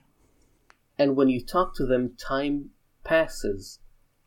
So if you have a lot of really high skills, you'll be talking to them a lot, and people will go like, "You've been standing there in silence for the past 20 minutes. What's going on?" Oh, that's fun.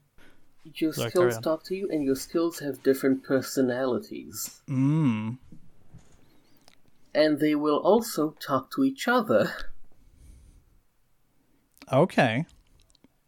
So, for example, let's say... No, that one's a spoiler too. I'm not going to talk about that one. I'm going to try and find the least spoilery example I can think of. All right. Might take me a second.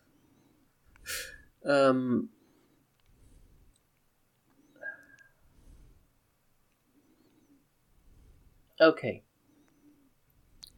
So let's take, for example, you're examining a crime scene. Yes. Okay? Most of the examination is done... The actions you're given without skill checks are the normal procedure of how to examine a crime scene. If your skills are high enough, they will tell, as you go along the procedure, they will tell you, hey, there's this, you notice this thing, what could this mean? And then you can talk to them and get more dialogue and understand the situation better. Yeah. Okay. But what can also happen is one skill tells you, hey, this is what's happening, and another skill will go, no, this guy's wrong, here's what's actually happening.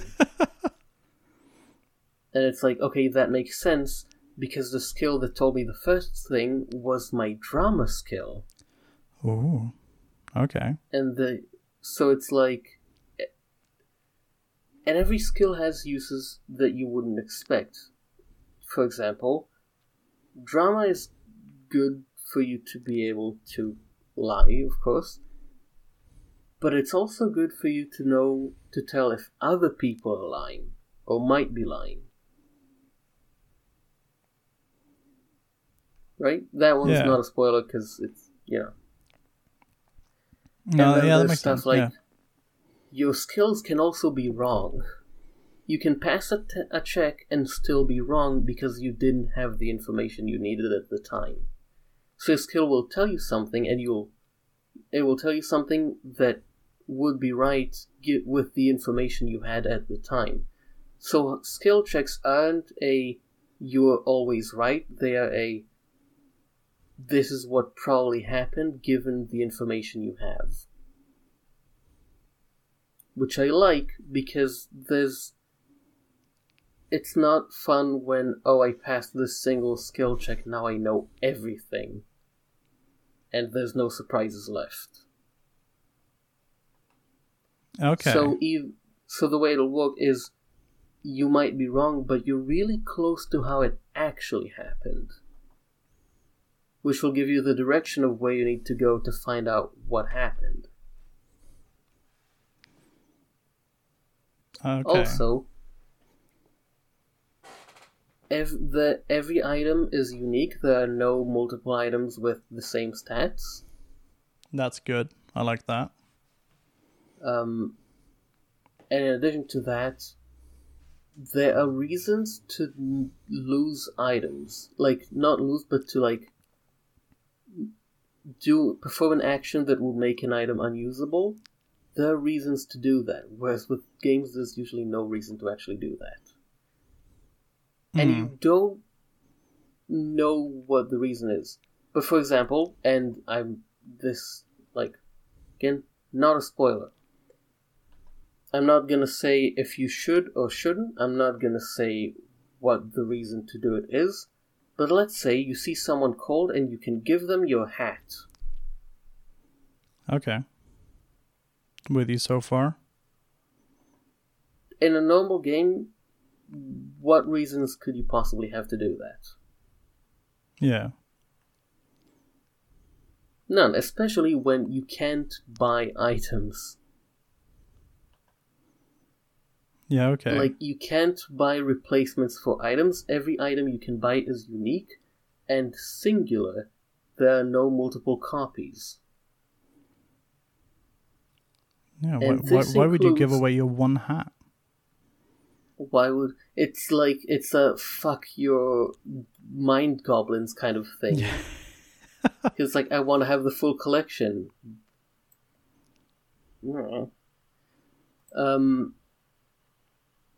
I have seen the game, I have found junk that 2 hours later I could use with a person. Oh. Which led to the situation where I was afraid to sell items, even junk items. Okay, that's super cool. Because it makes sense. That thing belongs to someone. Yeah? It's a small town. And then there's the way the game does you have, outside of your normal stats, you have health and morale. Okay. At the start of the game, you have... my character had 2 health and 3 morale. Trying to grab my tie off of the ceiling fan took off 1 health. Ooh. Wow. Okay. Alright. Looking in the mirror and failing a skill check that I could have done by looking at the mirror at myself damaged my morale. Oh no. Sitting on an uncomfortable chair damaged my health. No, that makes sense, yeah. That's, yeah, obviously. When your health and morale is damaged, that affects your skills. Ooh. It's fucking crazy. The game, depending on how you play the game, your character can gain or lose morale and health from your dialogue choices. Ooh. So, for example, if you're very cheery, you can say cheery things to bring back morale. Also, that game is fucking depressing. That game fucking, I feel like it damaged my mental health. Oh no. Because I binged through the whole game in 1 week. I have never seen a video game do bittersweet this fucking hard. Okay. It's like that game is melancholy. It's also very disco. Very disco. See, I don't know what that means. You said this to me in DMs, and I don't know what that means. Okay. That is a reference to... The game will explain that to you. Because the main crux of the game, and that is not a spoiler because that is told to you within the first minute of the game, your character doesn't remember who they are. Okay. In fact, you don't remember anything at all. You don't know what money is. Is your character quite alright? No.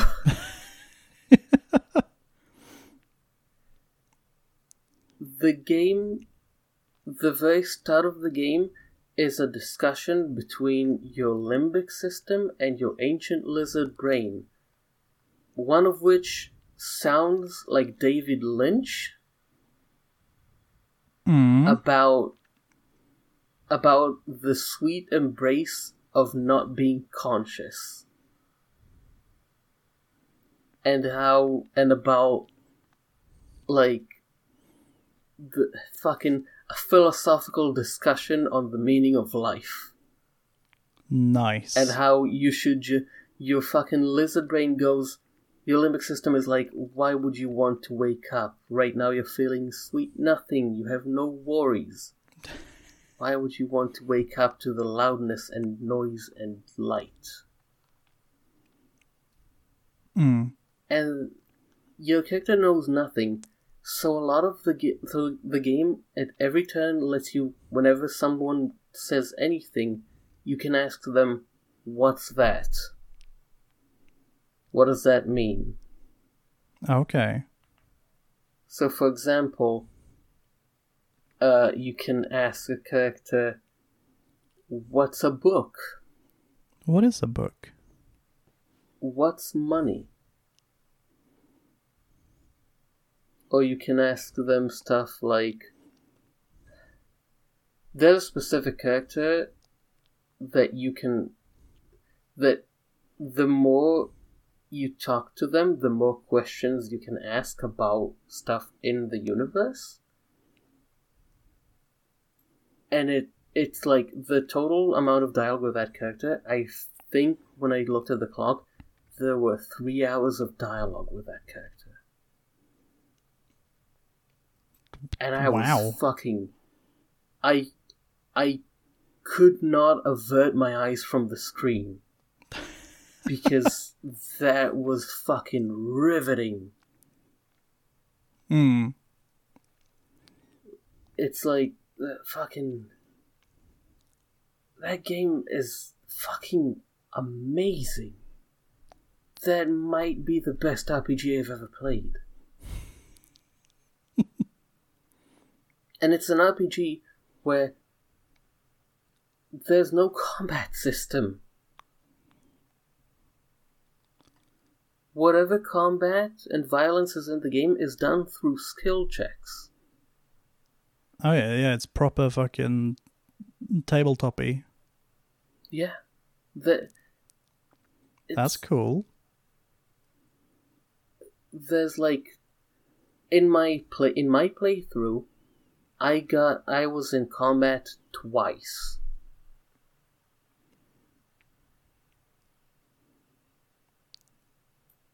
In the 35 hours. Yes. Wow. I got into combat twice.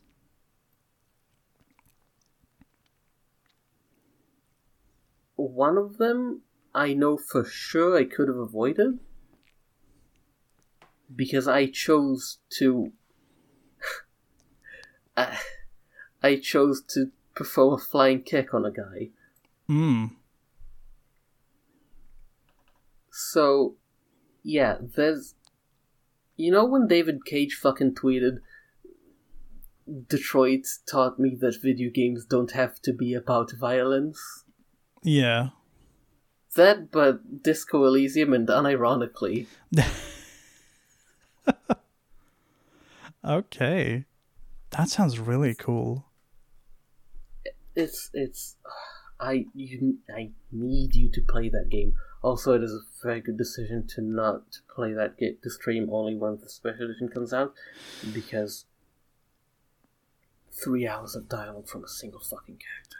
Yeah, that's a lot. And that doesn't include all the dialogue from the skills during that time. That's fucking wild. Yeah, that's kind of why I've been waiting on it. Because I think it was Pat who tried to stream it, and he got like a few hours in and just had to quit because reading everything was so much and so exhausting. Yeah, because it's the kind of game where okay. Again, within the tutorial,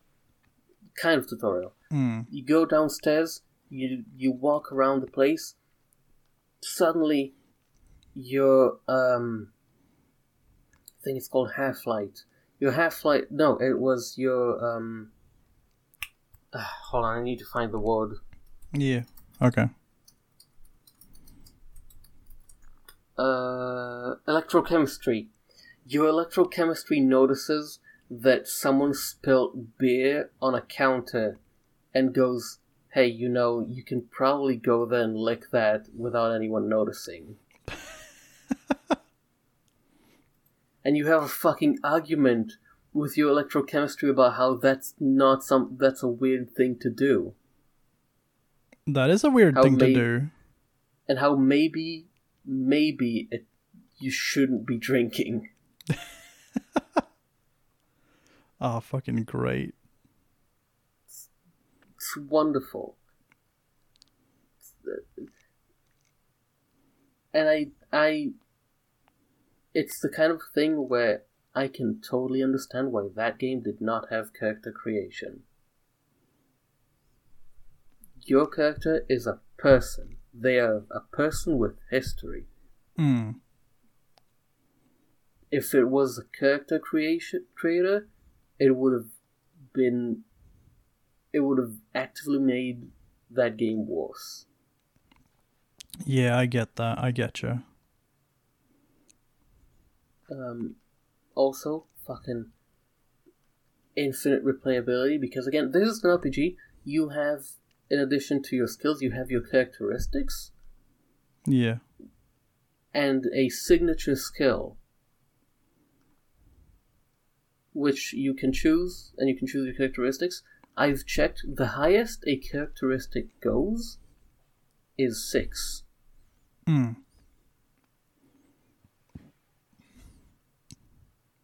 Average is average is 3. 6 is like a super genius. Okay. Very low stats. Very low stats, yeah. And you get one signature skill, and there are 1, 2, 3, 4, 5, 6. There are 24 skills. All right. So how many skills do you get? Like, do you have all the skills, or do you have some of them? You have all of them. You can train them to give yourself another point in the skill. Okay. But what this means is that you have a party of you, your partner, and 24 characters. Oh my... Jesus Christ. I don't know how they're going to voice all of that. Oh, yeah, that's a lot of fucking voice acting. They must have been, working on this voice acting since the fucking game came out. Yeah, because it's releasing in March? Whoa. Also, every skill has an entire paragraph of description. Fucking nice. It's fucking wild. I can talk about this game till the end of fucking time. It's wild. So Fucking wild. so what's like the like what's the basic setup? Like what when you start the like what's the setup of like the story and the character? Okay, I am going to try and do this with the least amount of spoilers possible. Sure. The game starts, there's the discussion I told you between your limbic system and your ancient lizard brain. Mm. You can then wake up. You're in a motel room that is fucking trashed and you're butt naked. The tutorial is you gathering your clothes from around your room and noticing how fucked up the room is. Okay. Like, for example, you notice if one of the first skill checks I've had in the game, because I started with high visual calculus, was I noticed that there's a hole in the window that was probably caused by someone throwing a shoe out of it from the inside of the room. Oh, okay. And then I noticed my right shoe was missing. Oh. So you gather your clothes, you go downstairs, and you meet Lieutenant Kim Kitsuragi, who is a detective from the local precinct. He is your partner. You don't actually know who he is. When he talks to you, you don't know what a cop is. So you can tell him that you've lost your memory. He asks you if you started interviewing people, and if you've dealt with the body. Yeah. Because you're apparently there to investigate a hanging. They hung someone in the backyard of the motel that you've been sleeping in.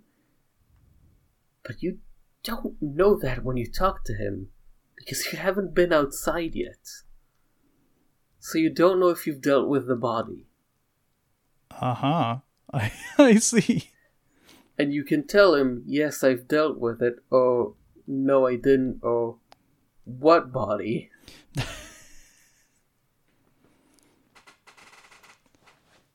So you're playing a very stable and morally upright person, is what I'm gathering. Yes. And the game does a really good job of establishing over time just what kind of person you were before the memory loss. Hmm. And also how you got to the point you were in when the game started.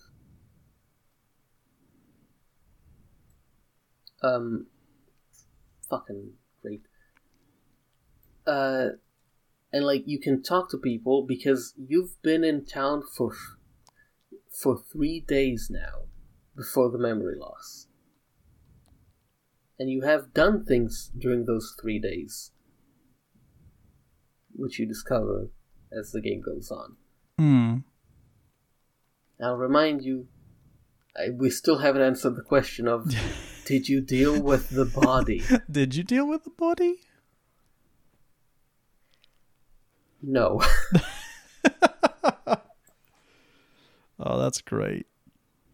So, and again, this is all within the first 20-ish minutes of the game. Okay. So you can go to the back, and then you see that there's a 3 days old body hanging from the tree. And you talk to Kim Kitsuragi about all of this shit, and he asks you what the fuck, all of that. Mm. And then he tells you that we need to get this body off the tree. And then you approach the body, and then you need to pass a toughness test to see if you throw up. And if you throw up, then Kim Kitsuragi goes, "Yeah, that's understandable. I've seen everyone from captains to rookies throwing up the side of a body. Take your breath. Then you can try again. And you can fail again. Mm. I failed 3 times in a row. Oh no. At which point, I was like, okay, is the game just not gonna let me progress? And then Kim said, okay, I'm gonna give you half an hour to get your shit together, and then we need to get this body down. At which point, the game said, hey, you just gained a new thought that you can work on, and the thought was called, Cubic Shit Compressor. It was, I need to get my shit together and do my job.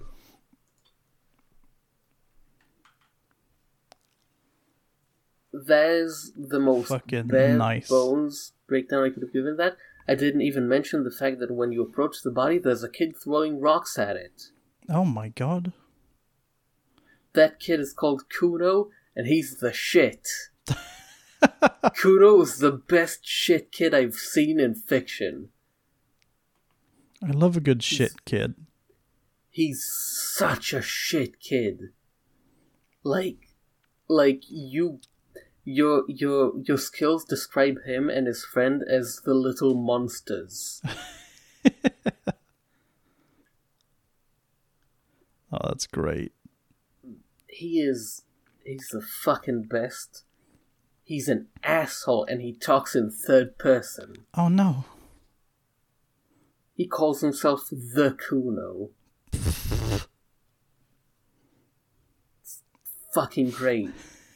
And he has a really thick Cockney accent. Oh yes. Because the game does have some voice acting. Yeah, okay. Okay, so it does have like partial voice acting? Yes. It's just not fully voice acted. Which makes sense. And god, that special edition is gonna make a playthrough of the game take so much longer. It's generally you read faster than you listen. It's gonna be a long fucking game. But yeah, so that happens. And I gave the most bare bones run through I could, because everything else I could have said is spoilers. And there's a lot. It took me 3 hours from the start of the game until I dealt with the body. And that's the opening of the game.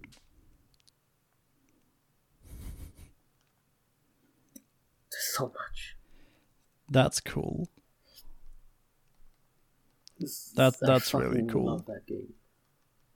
It's fucking great. Also, something you realize at the start of the game is you have no money, and you need to pay for your room. And you need to pay for the damage you caused to the room. I see. Okay.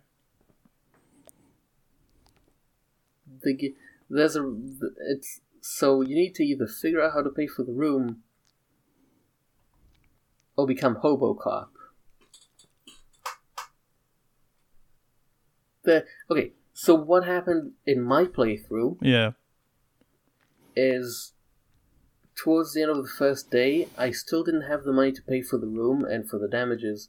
So Kim told me, if by the time we finish off for the day, you still can't get a room, come to me to my car. We'll figure something out.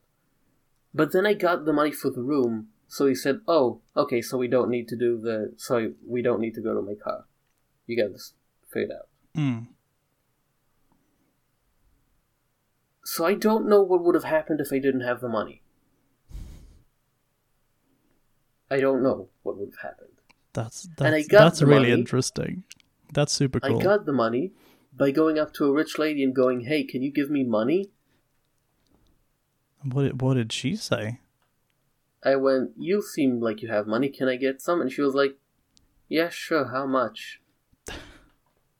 So I got the choice of 1 real, 1,000 reals, and 130, which is how much you need to pay for the room and damages. And I picked 130. Okay. And then Kim goes to you like, hey, can you not ask people for money? You're a cop. No, I need to pay for this fucking room. And what I told him was, it's okay, don't even like that lady.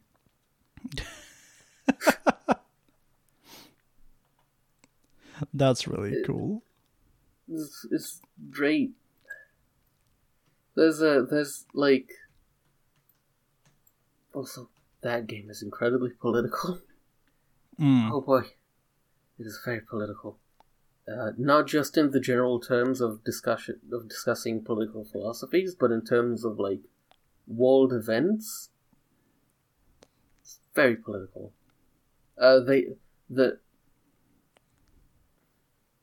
It's technically not a spoiler because it's not part of any mission. It's information you can learn.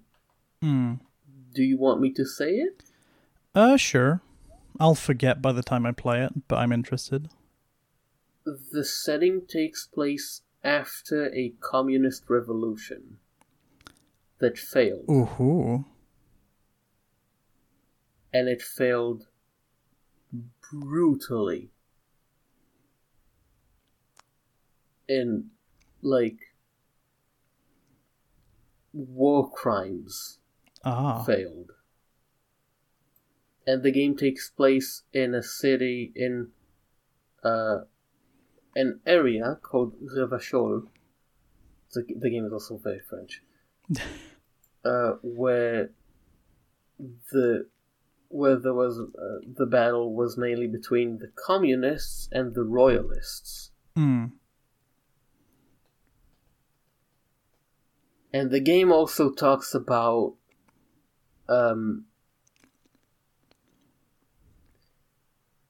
fucking centrist policies and the effect and the kind of people and the things that happen when they're in effect. It's incredibly politically charged, and it is very smart about the discussions. It's clearly written by people that have done their research. Okay.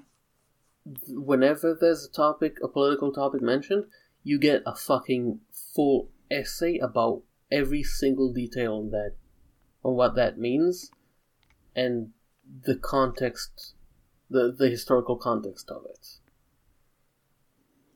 So you're never, like, in a situation where you can't understand what's going on. You can also get the coward option that the game calls you out for, of I don't have political opinions. The centrist option. Yeah. And after a while, towards the end of the game, you can go like, is the reason I keep not knowing what's going on because I keep picking this fourth option? That's really neat. It's great. It's also the kind of thing where the game is that characters will react to your political leaning as your character. Okay. Which is, again, your decision. The game allows you to play anything from anarcho-communist to ultra-liberal and everything in between. And you can pick those options, and they will have logical consistency to them, and characters will react if you keep trying to discuss politics with them.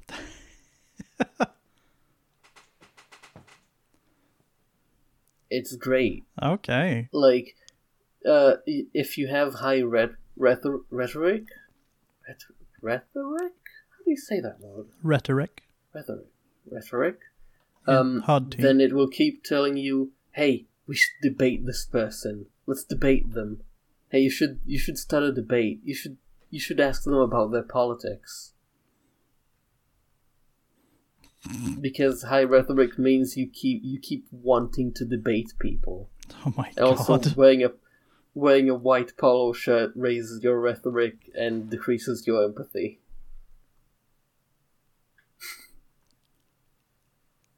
That's quite funny. That's really good.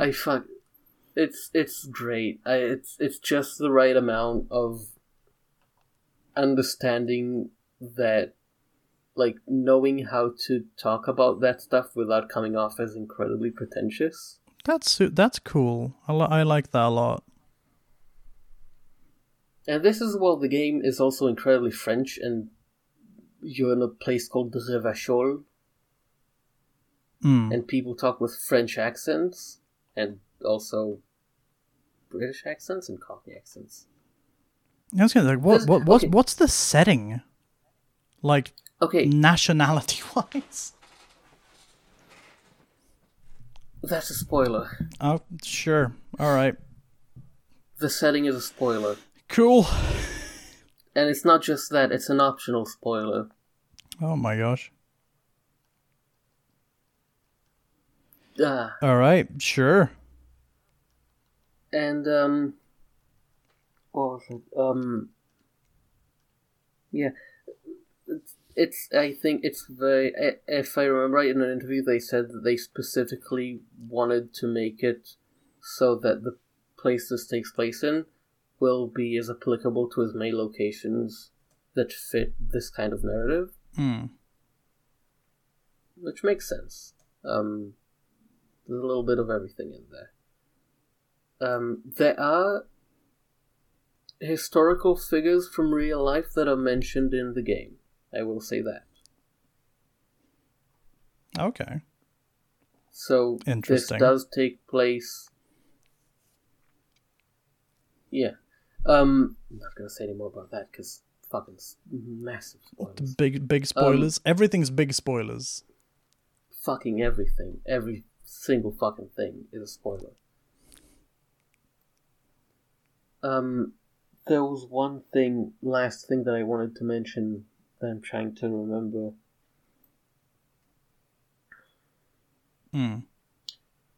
What's that? Fuck. It escaped my mind.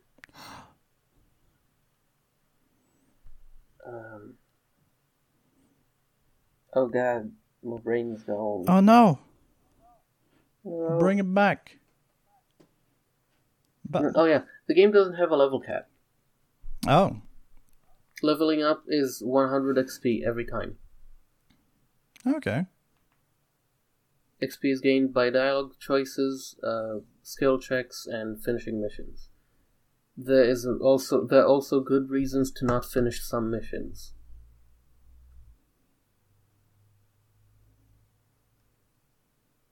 Because sometimes maybe you should just...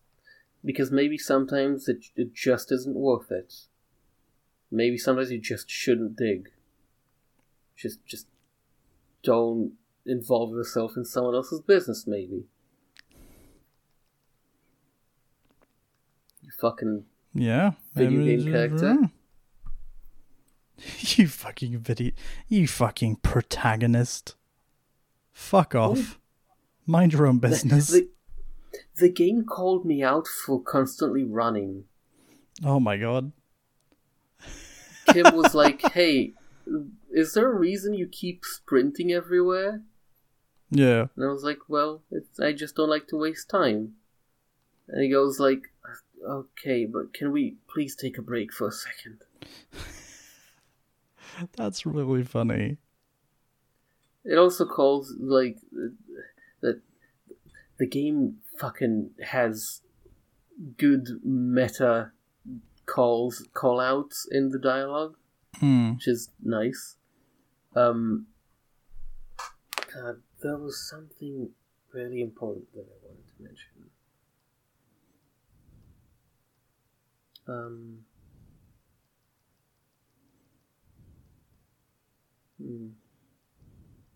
Now I'm fucking blanking. Oh no.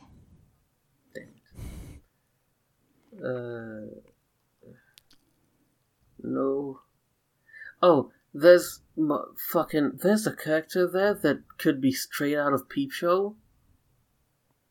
Straight out of what? Do you know Peep Show? Oh, it's a yes, British yes, yes, comedy. yes. Yes, I know it. There's a character there that sounds just like Mark. Talks That's exactly fucking like Mark. good. That's fucking good. All of his dialogue is fully voiced, and it's the fucking best. I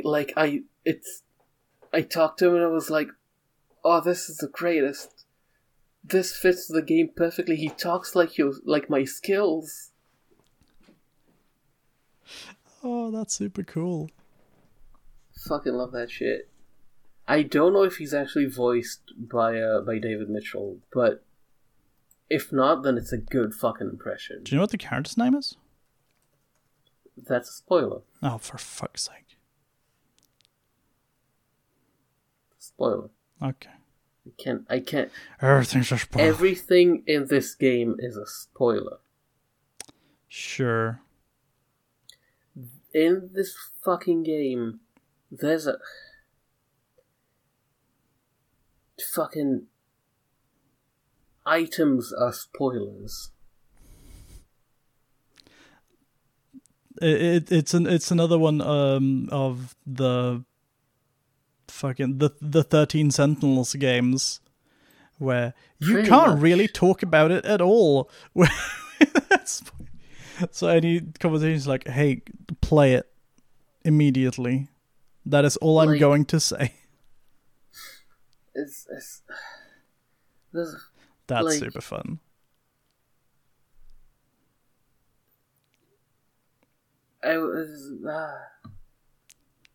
Fucking consumables have repercussions.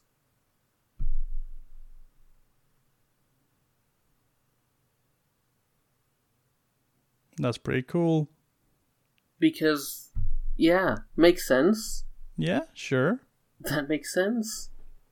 Maybe because consumables are stuff like a med kit, like bandages or vitamins or Yeah. alcohol, Mm, and it's like, makes sense. sure. Shaving is a skill check. Oh no. And That's not gonna end well. And it has story implications. How do the skill checks work? So the way Don't the you skill dare checks tell me work- this is a spoiler as well. That this is not a spoiler. So skill checks will have modifiers based on your things you've done or your skill, or like that the level you have in that skill. Okay. Skills start with the level that is equal to the stat they're associated with. Cool. So the way skill checks work is you throw 2 6-sided dice. Okay. 2 6s always succeeds, 2 1s always fails, Cool. and you want to get above a certain number when you add your bonuses or Okay. or negatives. Makes sense. Is it a how it consistent works. number or is it like a moving difficulty class? It depends on the difficulty. Okay. And the game tells you what skill checks you can only try once and which ones you can retry. That's good. That it tells you. That's cool. The way retrying skill checks works is you can retry it when you either gain another level in that skill, or get a thought that is associated with that kind of skill check. I see. The items you're holding in your hands also affect your skill checks.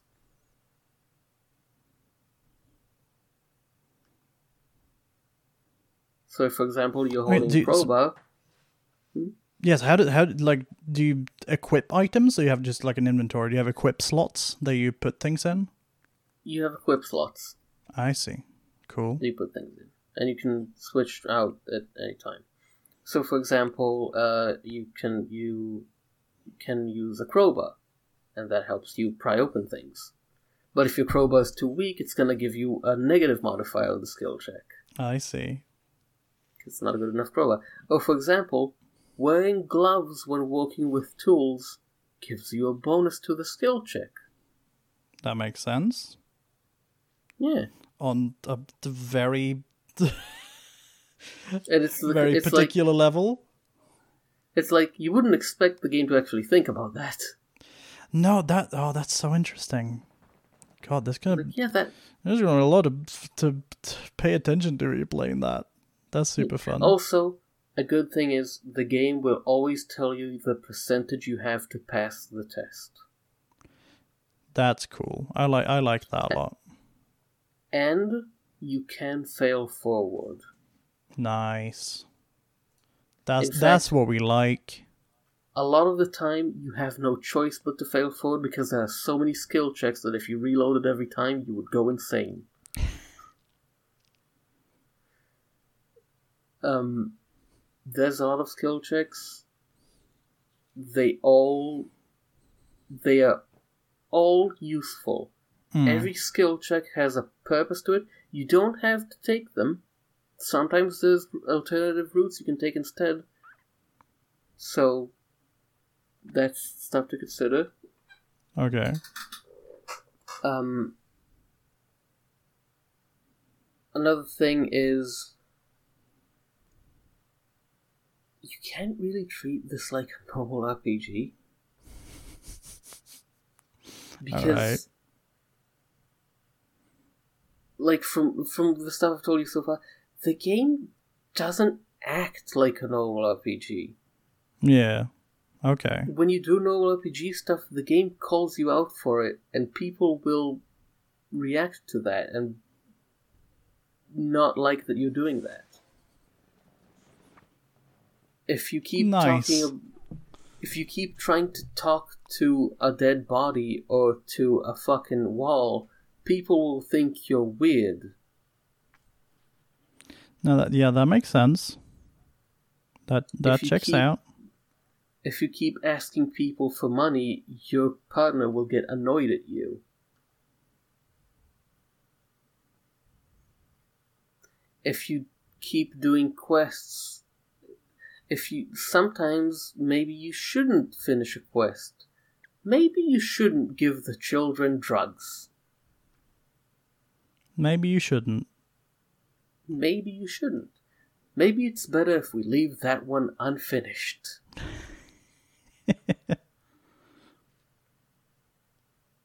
That's super funny. That kind of stuff. Yeah. Very good. Sounds cool. It's a good game. There's so much fucking to it. There's so much I haven't seen in my playthrough. Because I know I've missed out on a lot. Because the game does have this old RPG thing where your decisions can lock you out of content.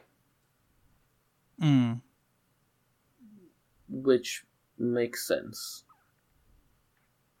Because people act like people in this game. Okay. So, you can't just go, hey, fuck you, now give me money. Oh, I remember the thing I wanted to talk about, which is a piece of thing that is not spoilers. Oh, it's the only thing I can think of that is not spoilers, and it caught me by complete surprise. And it was the first thing that happened in the game that made me go, "This game's fucking weird." And it was, I walked out of the motel, and I went up the street, and a taxi driver looked over at me and my partner Kim Kitsuragi, and he said, "Welcome to Evershoal. You don't seem like you're from here." To which Kim Kitsuragi stopped us and went, My family has lived here for 3 generations.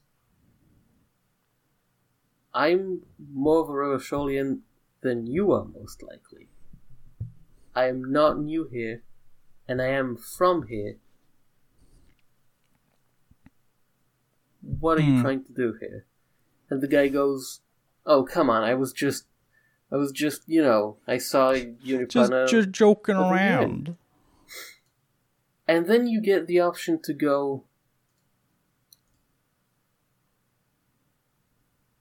so that happens, and you go, yeah, but why would you just assume that we're both new here when you've never met us before? And he goes, well, because he's...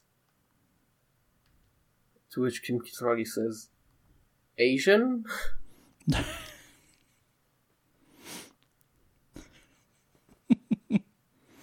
To which you can respond.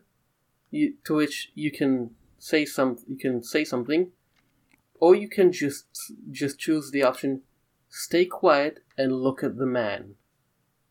At which point he goes, it's not. Look, it's not my fault that you people don't belong here. Ooh. At which point you can call him out, or you can stay silent and let him talk. At which point he goes on a massive racist tirade. Oh my god. Okay. That when he finishes, you're given the option to respond, and I picked what I think was my favorite option, which is, fuck you. You're an asshole. Yeah, that's fair. And it's like, it caught me off guard because I was like, yeah, I never really thought about that, but that is weird to just go up to people you don't know and have never met before and go, you don't look like you're from here. Yeah. I agree. That's a weird thing to do. And it's something that you see all the time in stories. Someone just walking up to the main characters and going, hey, you don't seem like you're from here. Like, fuck.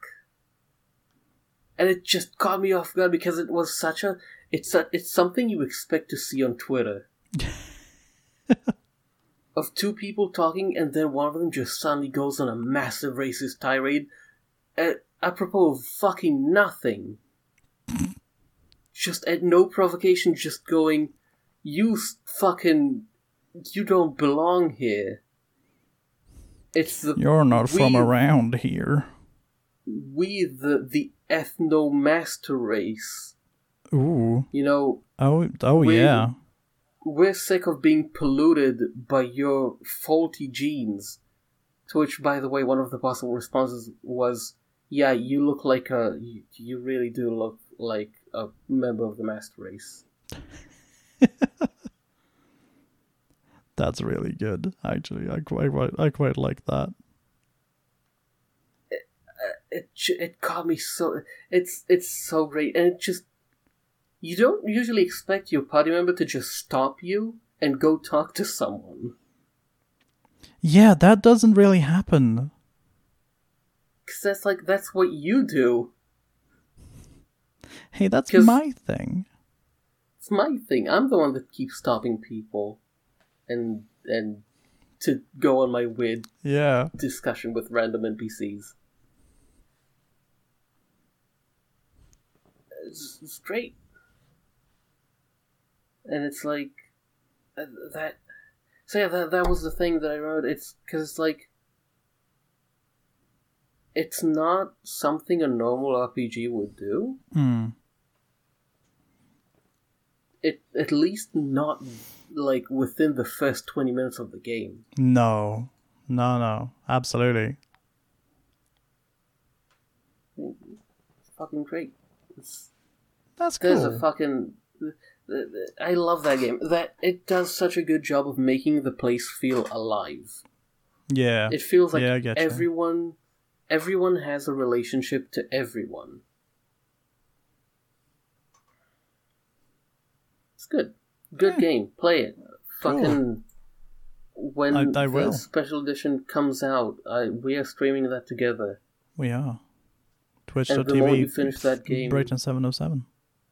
the moment you finish that game, we are doing a spoiler cast. Oh, we are. That'll be fun.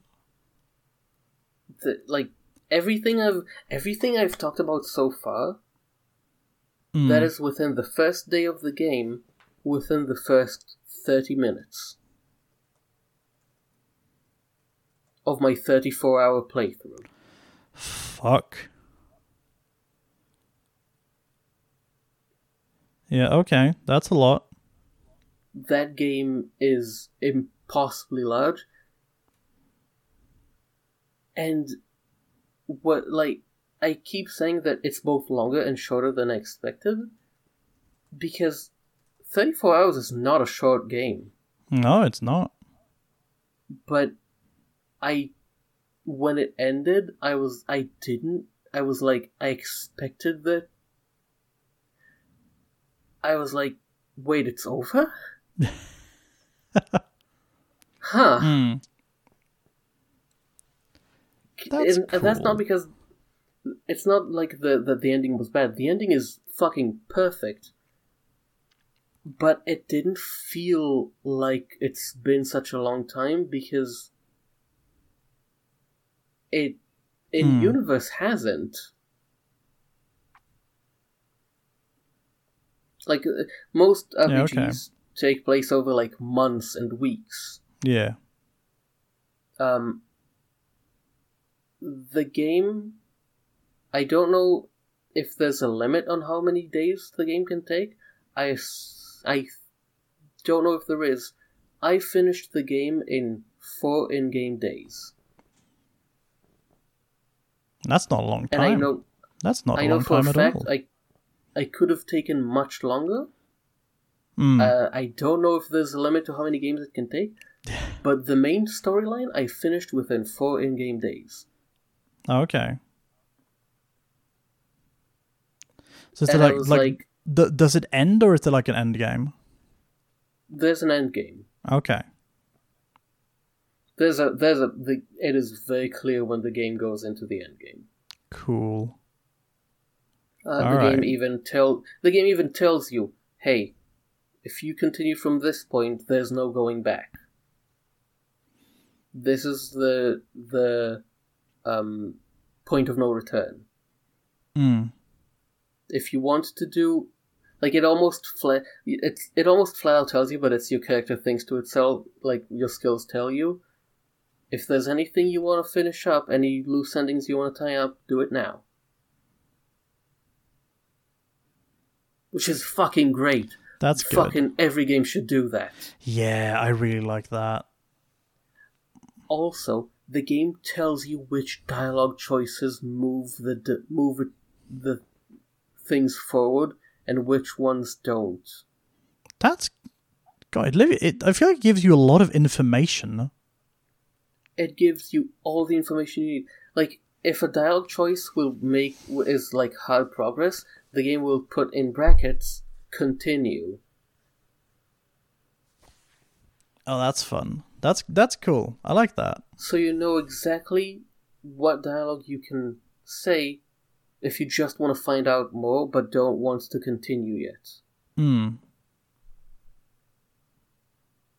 Which, fuck, I want that in every game. Yeah. There's nothing more really frustrating than you're talking to a character and you accidentally take a dialogue choice that moves things forward before you ask the questions you wanted to ask. Yeah, so you accidentally picked the progress one, and then you just locked out of a bunch of dialogue. It's like, that's the fuck. worst. Yeah. That's super cool. I'm very excited to play this game. It's fucking wonderful. I wish I hope RPGs take notes from this game. Yeah. This is the game David Cage wishes he could make. It's a David Cage game, but good. That's a glowing review if I've ever seen it. It's because the RPG selling point that's always been is your choices matter. Your choices matters, man. And they never do. And then in this game, I fucking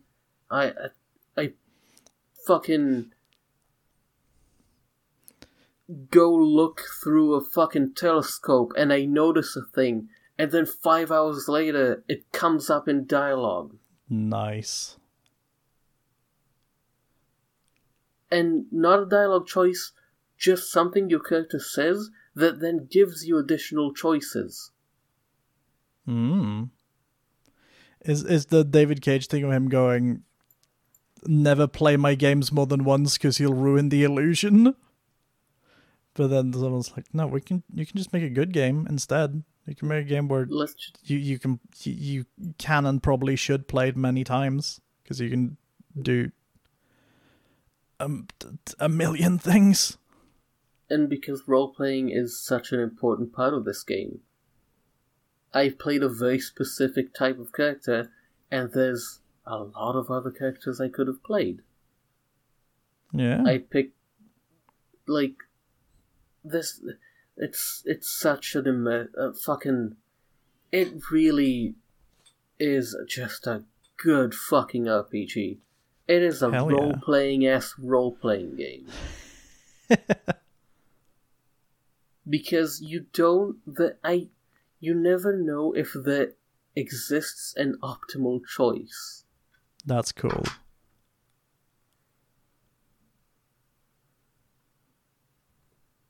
It's fucking wild. I love that game so fucking much. Talking about it makes me want to do another playthrough. Because I want to see what happens if I do anything different. Just wait until March 26th or something. I think that's when the thing releases. It'll be fun. Yeah. You know, a game's special when one of the first characters to talk to you is your ugly tie. That is good. That is very good. And as the tie makes a pact with you. I see. It's great. Well, perfect, obviously. Like, I want to see what would have happened if I played the game and if during the tutorial I wouldn't have looked in the mirror. I want to see how that would affect things. That's interesting. And it's also something that I realized was my character didn't have a portrait until I looked in the mirror. It's Kino. I'm like, because the sorry, I'm gushing about this game. It's because after when I left the room, I saw a character and I got a dialogue option that was related to what I saw in the mirror.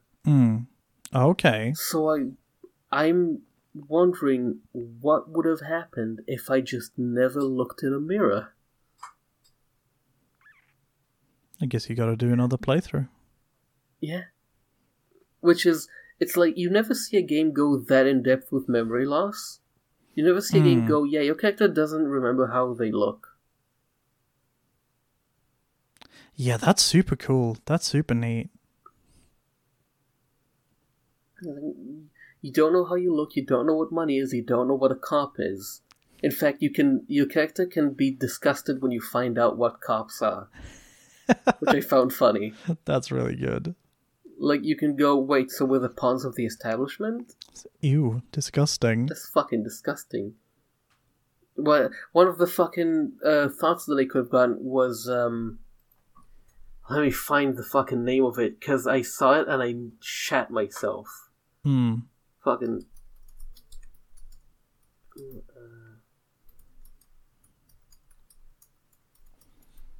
I got it from the cover type of Communist Cop.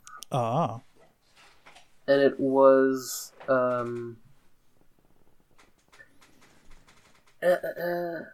where is it? Mazovian Socioeconomics. Mm-hmm. And I'm just gonna read the description of it, because that's not a spoiler. Okay. Hit me. Because I got it within, like, the first day of the game. Okay. You cool. get it, yeah. So, every thought is described as a problem and a solution. Because your thoughts are, I have this problem, how do I solve it? Yeah, okay. So, problem. People think communism was some crazy idea that had its comeuppance 40 years ago. A fever that shook the world, never to return again. They were right, until he woke up today. A spiritual corpse responsive only to the call of Commodore Red, prostitutes, and the Krasmazov. For him, communism is still a thing. He will single-handedly raise the commune of O2 from the ocean trench where it had been resting. Covered in ghosts and seaweed, he is the big communism builder. Come witness his attempts to rebuild communism in the year 51. Wow. Okay. Solution. 0.000% of communism has been built. Evil child-murdering billionaires still rule the world with a shit-eating grin. All he has managed to do is make himself sad. He is starting to suspect Krasmazov fucked him over personally with his socio-economic theory. It has, however, made him into a very, very smart boy with something like a university degree in truth. Instead of building communism, he now builds a precise model of his grotesque, duplicitous world. Alright. I like it. I dig it. Effects -2 to visual calculus looks like a reaction. -1 authority downtrodden in the communist. -1 visual calculus reactions everywhere. Left-wing dialogue choices give +4 XP. Critical theory overdrive. Critical theory overdrive. Requires 3 hours and 10 minutes of research time. Damn. That's in-game time. Alright. Not real time. Yeah. I get you. I unlocked, I think, 10 thoughts over the course of the game, maybe slightly more. I think that there's over 40. Ooh. I haven't even seen most of them. I found it, the shit compressor one is volumetric shit compressor. Volumetric shit compressor. Remembering your date of birth is birth date generator.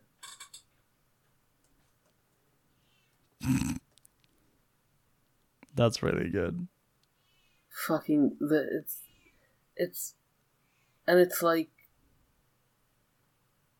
it's so fucking wild. You like that was such a long fucking description for a single perk out of like fucking dozens. Yeah.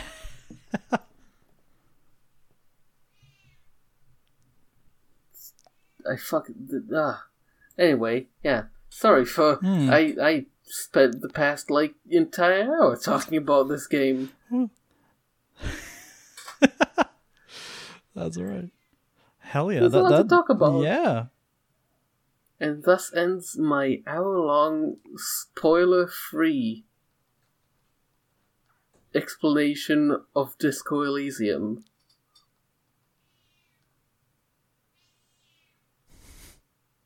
I feel like the spoiler cast is gonna be 4 hours long. The spoiler cast is gonna be pretty long. It might be playthrough length. The spoiler cast is just a playthrough. I mean, yeah, I feel like that's the best way to do it. Yeah. It's great. Hell Also, yeah. if you play the game on Steam, don't look at the Steam cards you get from it. What? The Steam cards contain spoilers. Oh. Oh, sorry. Because I thought characters it are said Steam spoilers. codes. I was like, can you not look at the fucking No, code for the game? Is that... The Steam, the cards are yeah, fucking I get spoilers. you. Yeah. That's funny. Like, there's a fucking card for the spoils the last piece of dialogue in the game, Perfect. and I'm like, that's fucked up. That's Don't do that. That's wild. Like, don't do that. Don't put a fucking card of spoilers. Yeah. Also, the game's fucking gorgeous. Hmm. This game's fucking beautiful. The entire game looks like a painting. Yeah. I just realized that during this entire time I didn't even say what the game looked like. What does the game look like before we finish off and I It's- move to my next thing? Yeah, it's isometric top down, and it has a painterly, surreal art style. Hell yeah. I love it. You That's get, like, based and disco pilled. when the game wants to pull attention to something, you will see a beautiful, detailed painting of that thing. Nice. Every perk also has a beautiful painting associated with it. Perfect. Yeah. Fucking play it. All right, cool. Buy the game. Go play it. If you already bought it, buy it again. And then wait till March to play it. Especially if Yes, you're a content creator. Because, oh boy. It's made by the indiest fucking indie studio. I think Is it they're like Finnish? 12 people. I remember you saying it was Finnish. Let me check. I think they're Finnish. Disco Elysium. Who made this? The devs don't have a wiki page. Zome. Zone Entertainment. Don't read the wiki article. Okay. I'm gonna find it in them. What it was written and designed by Karelian Estonian novelist Robert Kurvitz. Alright. Sounds cool. Sounds neat. Karelians are an ethnic group who are native to the northern European historic region of Karelia, which is today split between Finland and Russia. Okay. Nice. The credit list is fucking 2 minutes. The credits are like 2 minutes. Perfect. It's so indie. Support them. Give them money. Hell yeah. We like indies. them your Indies money. are good. It also has something that I think you in particular will love, in that you will encounter, in a side quest, you can encounter a failed game development studio. Oh, yes. And you can discover the story of how they failed. Fucking nice. It's the realist. It's so fucking real. Great. Okay, yeah. What other games have you played? What other games have I played? Last night, I finished Final Fantasy VII Remake. Ooh. I clocked about like 41 hours. That game's pretty good. I like it a lot. It's very interesting as someone who hasn't played Final Fantasy VII.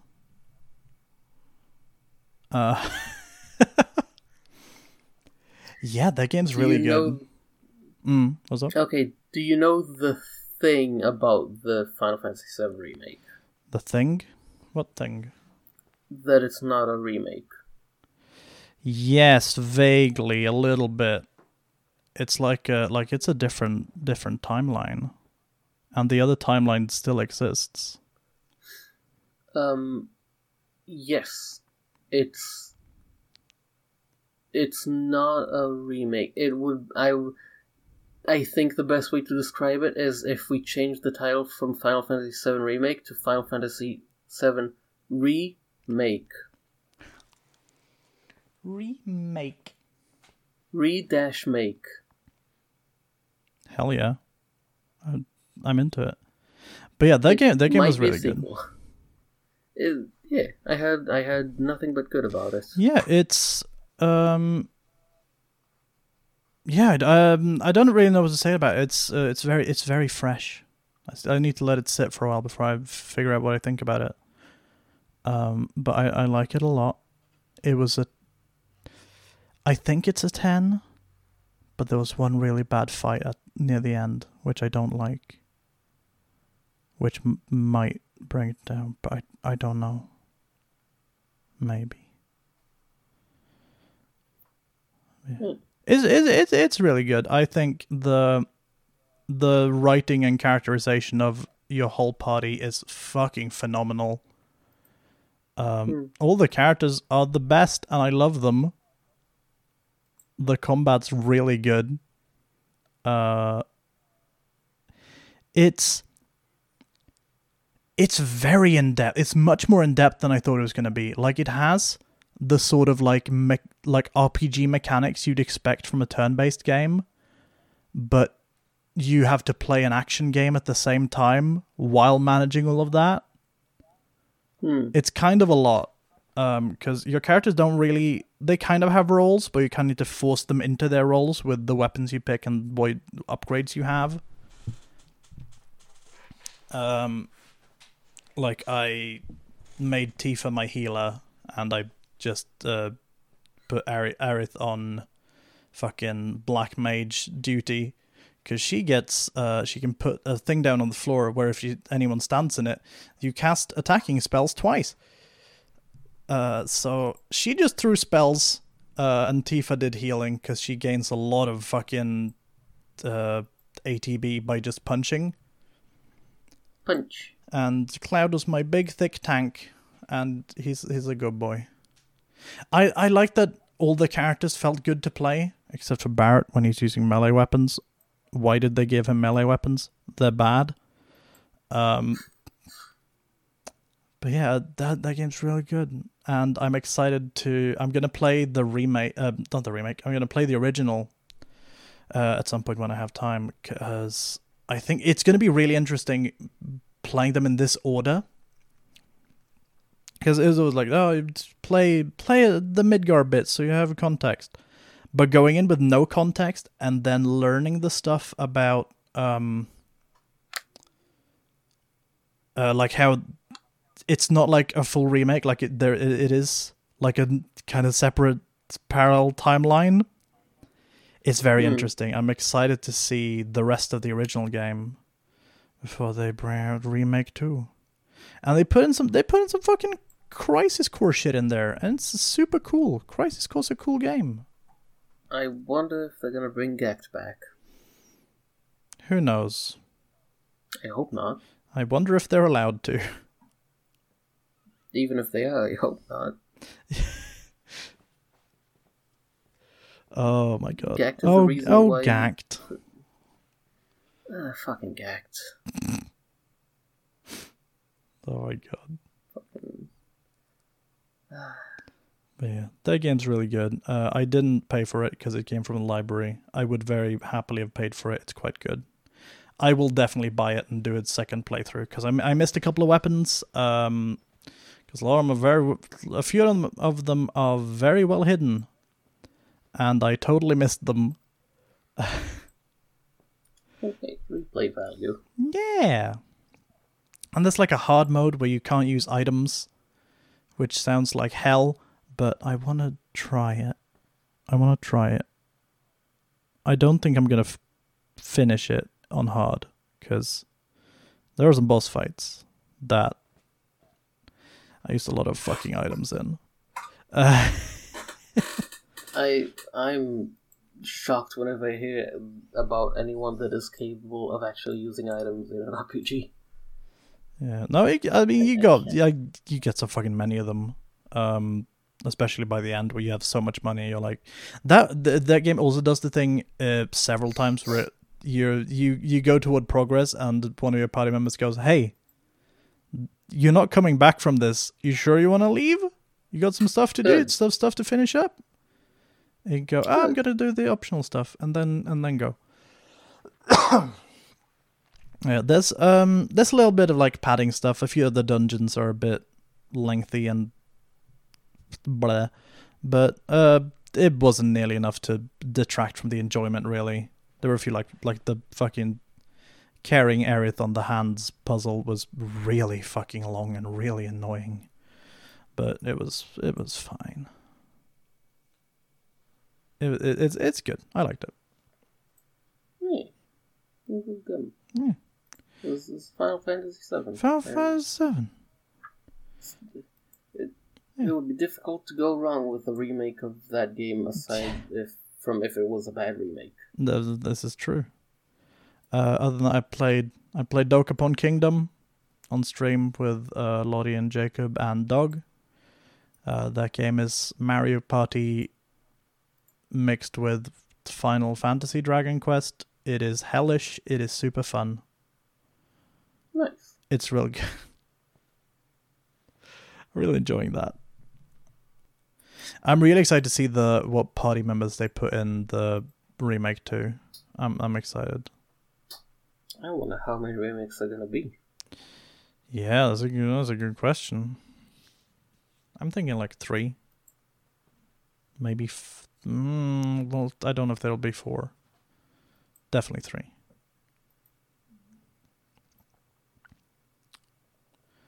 Do you have anything else? As I have one more game. I too have one more game. Do your game. Well, I'm just gonna let my cat in. All right. So, last game I played Yes. was Noita. Ah, yes. Noita is a very indie game that has the worst marketing I've ever seen. I see. The marketing Do tell. talks about so the game, every pixel in the game is a physical object with physical properties. Yes. That is that. The I remember us talking about it, and I was like, you mentioned you've been playing. I was like, oh, that's the physics one, right? So, in the marketing for the game, they mentioned that every pixel is a physical object, and the game is generated pixel by pixel, and that's it. That's all they talk about. Yep. That's all I knew about it. When what they should be talking about is the fact that this is the game with the most customizable weapon system I've ever fucking seen. Okay. Your weapons are your wands. Each one has slots. In a slot, you can put a spell modifier, a material, triggers or timers, duplication or things that will trigger multiple spells. And the order that you put things in changes how it all works out. And you can put multiple modifiers or materials on one spell. Okay.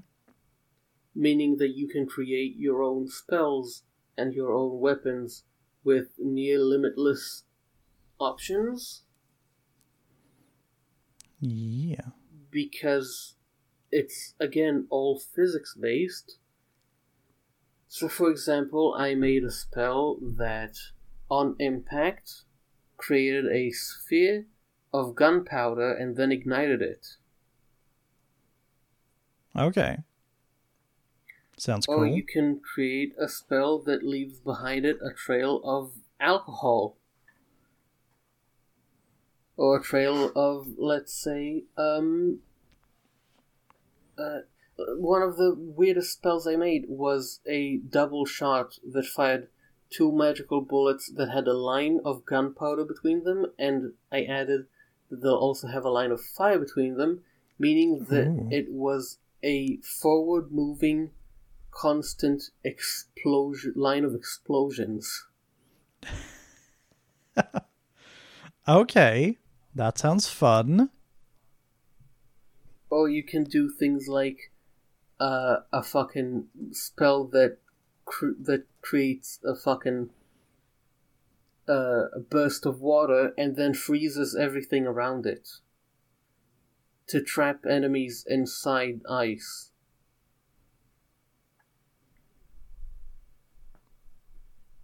That's exciting. I don't know why they didn't mention you can do shit like that. The way it works is if you have multiple spells in your wand is basically a gun.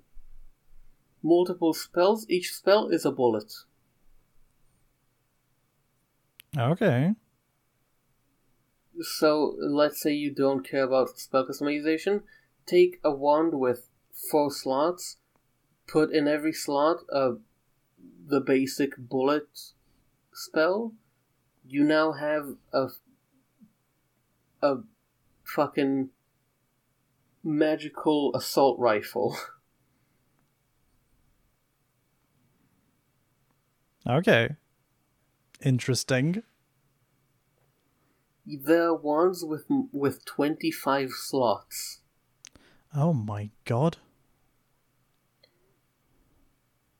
In addition, you can modify the time between shots and the time it takes the wand to reload. And that time can be negative time, meaning it will be a constant stream of spells. Some spells have a negative modifier on their own. For example, there's a spell that is a beam, a short laser beam. Put that and reduce the reload time, and you now have a lightsaber. Oh yeah. Shit. Okay. None of this is mentioned in the marketing. None of this is even talked about when people talk about the game. That's weird. Why? I don't know. It's so weird because that's crack. Yeah, that seems like the kind of system you can get so fucking deep into. Like, That system is fucking crack cocaine. Because there's no limits on what you can or can't do. Yeah. Like, I've seen one of the comments I've seen is, this is a game where when you pick up a gun, there's a 10% chance it'll work like you think it would, a 50% chance that it'll kill you immediately, and a 40% chance that it will end the world. Oh my god. That's a good ratio. Because yeah, there's a fucking, one of the spells is black hole. You can shoot black holes. I've made multiple spells that crashed the game. Oh, that's good. Oh yeah. Because one of the spells I made was a bullet that duplicates every time it hits something.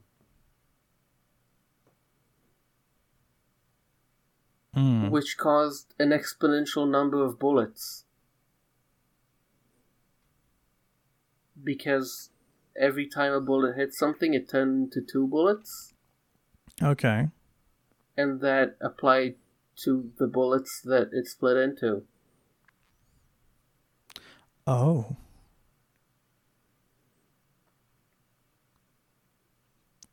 I'm into it. Yeah. That's neat.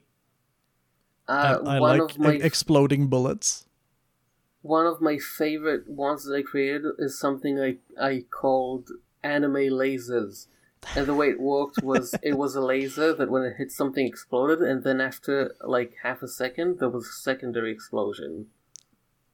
Ooh. What I didn't realize when I made it was that it triggers an explosion on impact with anything. So if it passes through an enemy, it creates an explosion for every pixel that it went through the enemy in. Oh. Yeah. I don't know why that isn't on the That fucking trailer. That should be the cover. Yeah. Just that, like just a paragraph.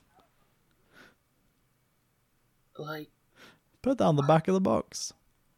what? Like, why wouldn't you? Why wouldn't you put that as the selling point? Yeah, that's really it's a roguelite, right? It's a roguelite, and it's on the scale of roguelike to roguelite, it's like 1 pixel away from being roguelike. Okay. There is Neat. a very tiny amount of things that you can unlock that will... Okay, when you unlock something, it doesn't give it to you in the next playthrough. It just means you can find it. Okay, yeah, it just unlocks it for the world for it Yeah. to be possibly spawn. I see. I think there's like 5 things that it unlocks. Nice. That's cool. So I like that. It's as close to a roguelike as a roguelite can be. Also, the game comes with a mod that you can enable that instead of spawning you with the default loadout, spawns you as a random type of mage. Ooh, what kind of mages are there? That it can spawn you as? Yeah.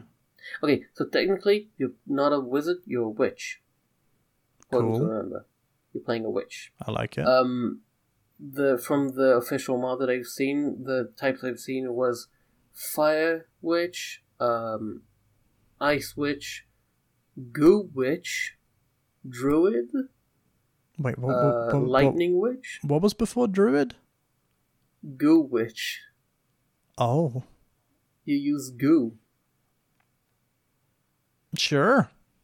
I'm into it. I Because like goo. the game has goo with physics, and one of the first things I made was a flamethrower, Oh, and yes. I did it by using the gust of wind effect, giving it the fire trail modifier, and making it so on impact it emits a cloud of alcohol.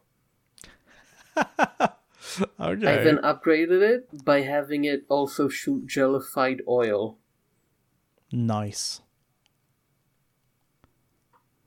Because I don't know why the weapon customization wasn't the selling point. Yeah, that sounds really exciting. Okay, so other classes that you can get is the Summoner, the Druid, and I think, and Necromancer. Okay. I like that they gave that as an option. In case you don't want just the default starting loadouts every time. Because it adds an element of, hey, maybe I can do this. And every type of cool. with mage that you can start with starts with perks. Like, Lightning Mage means that you don't take electricity damage, but you also electrify everything around you. Oh, okay. Fire Mage sets fire to everything you touch. Just as a passive. Yeah. Neat. Which can help and harm you because maybe you're walking near gunpowder. And the other thing is, despite all of that, this game is tense and kind of scary to play. It has a very creepy atmosphere. From the music to the ambient noises to the way enemies act. Okay. Avoiding enemies is a legitimate strategy in this game. That's cool. They will go out on their own, they will attack each other, they will eat corpses. By the way, blood is a material in the game. Nice. So, for example, I got a perk that made it so I heal when I drink blood, and I got a spell that fires a stream of blood from my wand. That just sounds wonderful. So I would just use it to create healing pools for myself. Hell yeah. Also, one of the spells in the game is turn lava to blood. Oh my god. Because there are spells that turn one material to another. But it's very creepy, and you die really fast. Okay. You are very squishy, and enemies are vicious. Nice. They're also... That's kind of cool. They also move in really creepy ways, especially enemies with multiple legs, because, again, physics-based, they walk like real spiders. Ooh. Ooh. It's fucking... And also, a lot of the time, you can't... The game is really dark, because physics-based lighting, unless you carry a torch. Oh, physics-based lighting? Yeah. That's neat. So a lot of the time you're walking in dark underground caverns and you'll just see glowing eyes in the dark. Yeah. Can you do like... Is there light magic? Can you like do spells with light? Yeah. Or... You can make your spell glowing, you can make your spell emit glow on impact. You can do timer-based glow. Spells that are fire are glowing on their own. Nice. The laser that I mentioned earlier, you can make it a fire laser. If you want. Fire laser sounds cool. You can also make your spells freeze things on impact, or explode into fire on impact, or explode into any element on impact. One of the spells that I've seen is called Cement. Okay. I have at a point created a laser beam that freezes things on impact, so I used it to create a path of ice on an underground lake. So I could walk across. Sure. Without realizing that freezing things on impact also applied to lava. Oh, what happens if you freeze lava? It turns into obsidian. Oh, it's Minecraft. Nice. If you burn acid, if you heat up acid, it turns into explosive gas. Because materials can evaporate into gas. That's fun. There's a lot to this fucking thing, isn't there? Because the spells are physics-based and you get infinite customizability on how they work. For example, one of the things you can get is reduce the time that a projectile exists, so you can turn a spell into being, instead of being ranged, to just be in a limited distance away from you or happen where you are.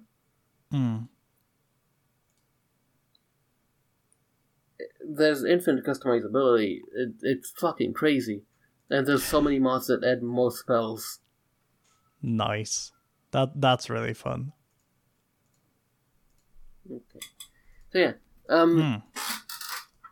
Yeah, the game has a weird, creepy atmosphere to it.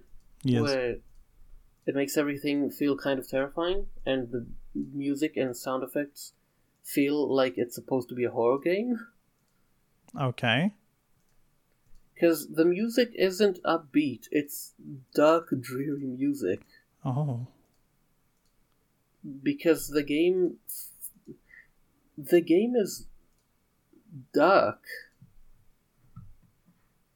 It's a dark game, and it makes sense because you're playing a witch and you can drink blood, and your enemies are either flesh beasts or magical abominations or zombified people or insane underground cave dwellers. I mean, that would make sense. It apparently takes a lot from Finnish mythology, and that's why enemy names are like massive Finnish. Oh, this was the words. Finnish one. The Disco Elysium Yeah. wasn't the Finnish one. This was the Finnish one. I remember you saying There's, something you played was Finnish. I thought it was the other one. Okay, yeah. I get you. Also, the game map is fucking gigantic. There's a lot of areas in it, and like a lot of different biomes. And almost all of them are underground, but it's the kind of thing where the game starts you at in front of a cave to go underground to, explore underground. Yeah.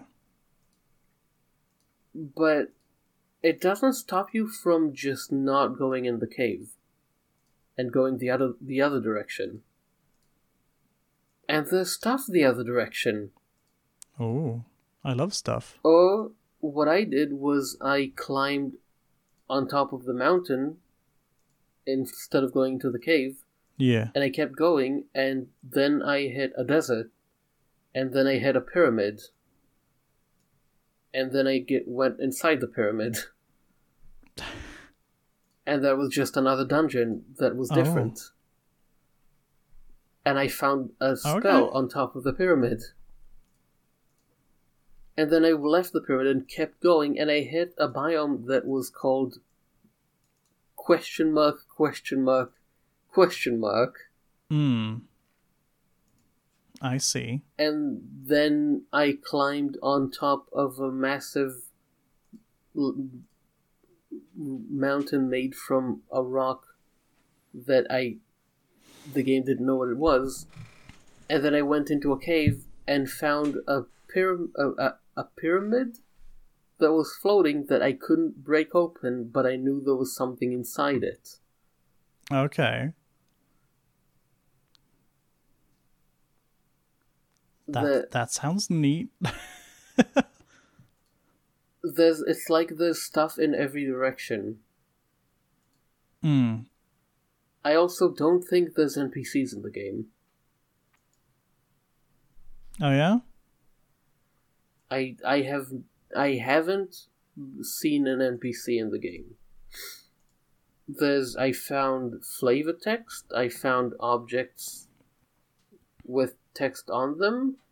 I have not spoken to a person in the game.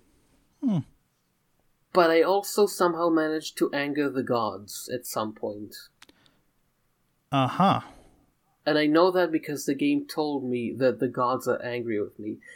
Also, at some point, I made a spell, and the moment I fired the wand, the game flashed a text in front of me that said, The gods are impressed with you. Oh. And I was like, what does that mean? What does that mean? I don't know. What does that mean? I don't know what that means. What does it mean that the gods are impressed with me? Yeah. That's funny. It's also very indie, and okay, it's made by the people that made Crayon Physics Deluxe, The Swapper, and Baba Is You. Ooh. And it's inspired by Liero, do you know about Liero? Yes, I do. In fact. It's inspired by that game, and I'm like, I can't believe anyone even knows about that game. Least of all is gonna make a game inspired by that.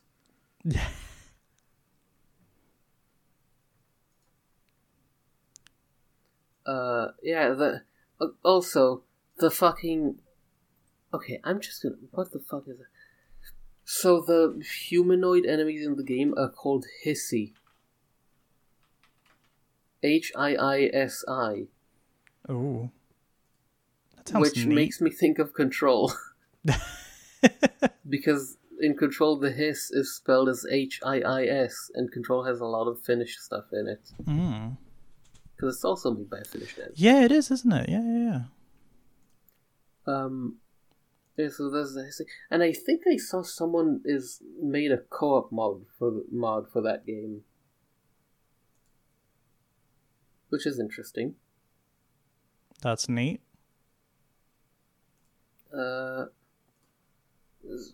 That game, it's also incredibly indie. Like, it's such an indie game that with the class mod, the official class mod, whenever you start a new run, the game restarts. Ooh. Like, the game closes and opens itself. Because it's really indie. And it's made by, like, 4 people. The hell yeah. I don't... And, like, okay, so I told you all of this. Why is none of this in the marketing? Yeah. It's... It's like... It sounds so much cooler when you tell me about it than everything I've heard about it. Yeah. Why is the marketing so terrible for this game? Like, the trailer just talks about how every pixel can burn, and it's like, yeah, but you can turn every pixel into a bolt of magic. You sure can. You can give knockback to your magic bullet minigun to turn it into a jetpack. That's pretty cool. That's pretty cool. Why is that not mentioned? I'm looking at the Steam page. The only mention that you can modify your wands is 2 lines, which says, your own magic. Create new spells as you delve deeper into the cavern. Use magic to crush your enemies and manipulate the world around you.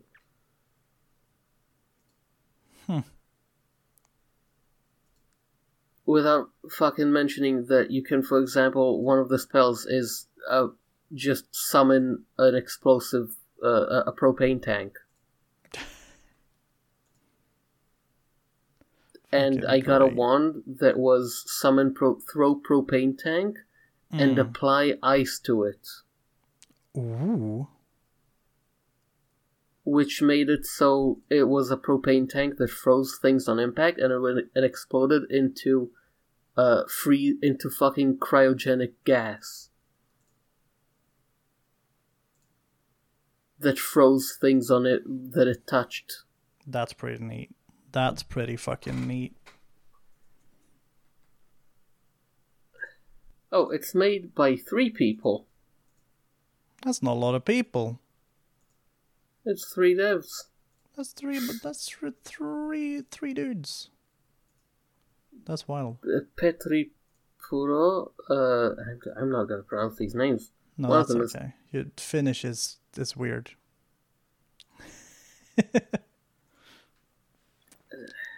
It's like, also, all of those games are fucking super indie games. Like, Crayon Physics. Baba Is You is, like, a popular indie game, but the Swapper... I played the Swapper.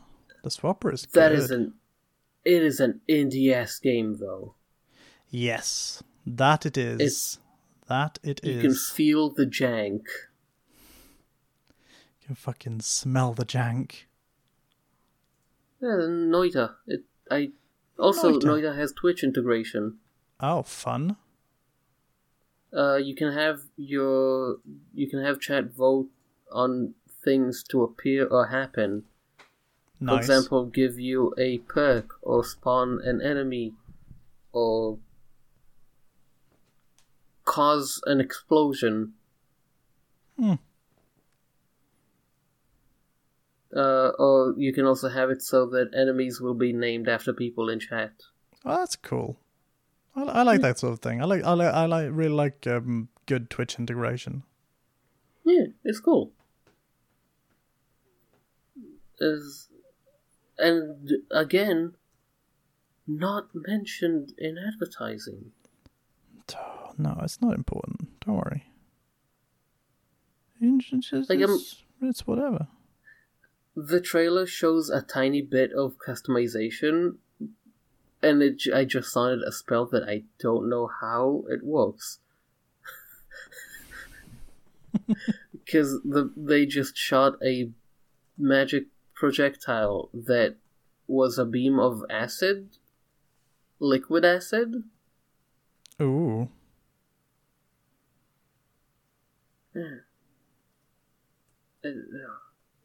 Terrible marketing. Really good game. Nice.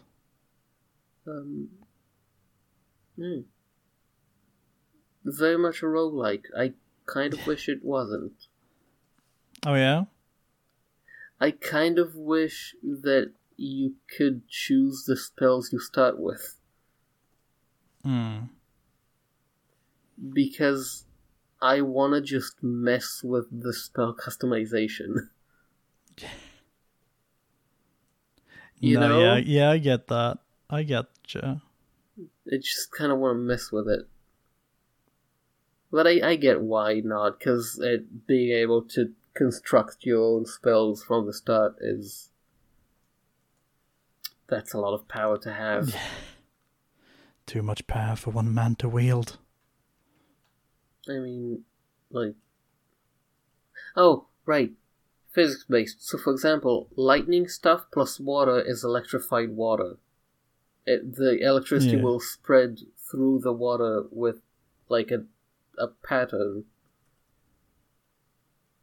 So, cover your enemies in liquid and explode into electricity is big damage. Yeah, that sounds it. Yeah. So yeah, Noita, good game. Play it. Nice. It's very, very Finnish. Very Finnish. Very Finnish. Yeah. So what was the last game you played? The final game is what I'm currently playing on stream. It's Layton's Mystery Journey, Catriel and the Millionaire's Conspiracy Director's Cut on the Switch. Hey. It's pretty cool. I like doing puzzles. We've had a good time streaming it. I say we, it's me. I've had a good time streaming it.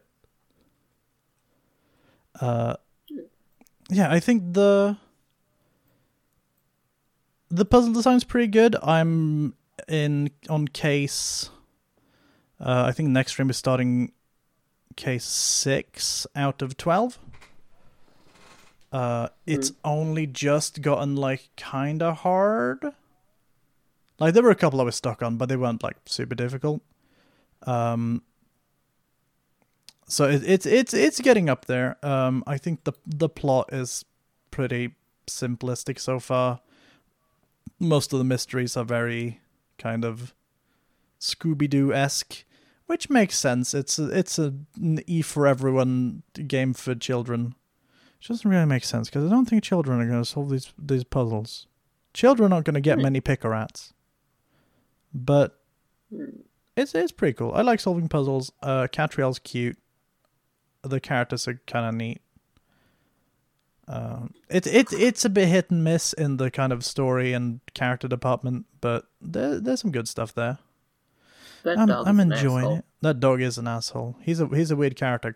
I'm interested to see where he goes, because I don't know if you caught the very beginning, but how he joins the team as he turns up and goes, "Hello, I'm a dog. I can speak. I have amnesia. Help!" And she's like, "Haha, you work for me now." Is that dog gonna be Layton? I don't know. Fuck, now that you've said it. I hope not. I really hope not. That would be stupid. That would be stupid. Don't make this a fucking Detective Pikachu. Oh Fuck. no. Oh the no. moment they said it, it Oh, just no. fucking clicked.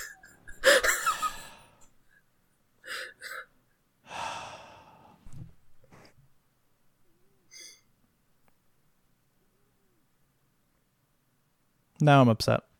Because it makes too much sense with the writing of that game. No. Well. I didn't. Hey, look, I didn't if- have that thought. I was perfectly happy not having had that thought. Now that thought will never leave me until I here's the finish thing, that game. if it turns out to not be that, then it'll be a pleasant surprise. That's true. Yeah. I feel like it will probably be that. I'm gonna have a mind to just spoil myself on it and see if you know. No, because I'm gonna figure it out from you. You're gonna be too obvious. You're gonna get all giggly. I want the horror to be a surprise. That's fair enough. No, yeah, but that game's good. I'm enjoying it. Yeah, that's kind of it. I'm still playing it. Don't have final thoughts because I'm like just about midway through it. It's alright. It's a puzzle game. Yeah. Oh. That's it. That's it for me. That do be the things. That do be the video games. I could talk about 5D chess with multiverse time travel, but there's not much to talk about with that game. It's what it says on the tin. Yeah, it's chess. We played a game of that. It was fucked up. It just kept going. It never ended. I mean, you won. Did I? I don't remember. Yeah, you did. I just kind of started hitting buttons after a while. I was like, how many really kings difficult. can I get onto one board at any one time? It gets really difficult to keep note of everything that's happening after a while. Yeah. Because you get to like the sixth timeline, and you're like, oh god, oh god, Oh no. Oh no.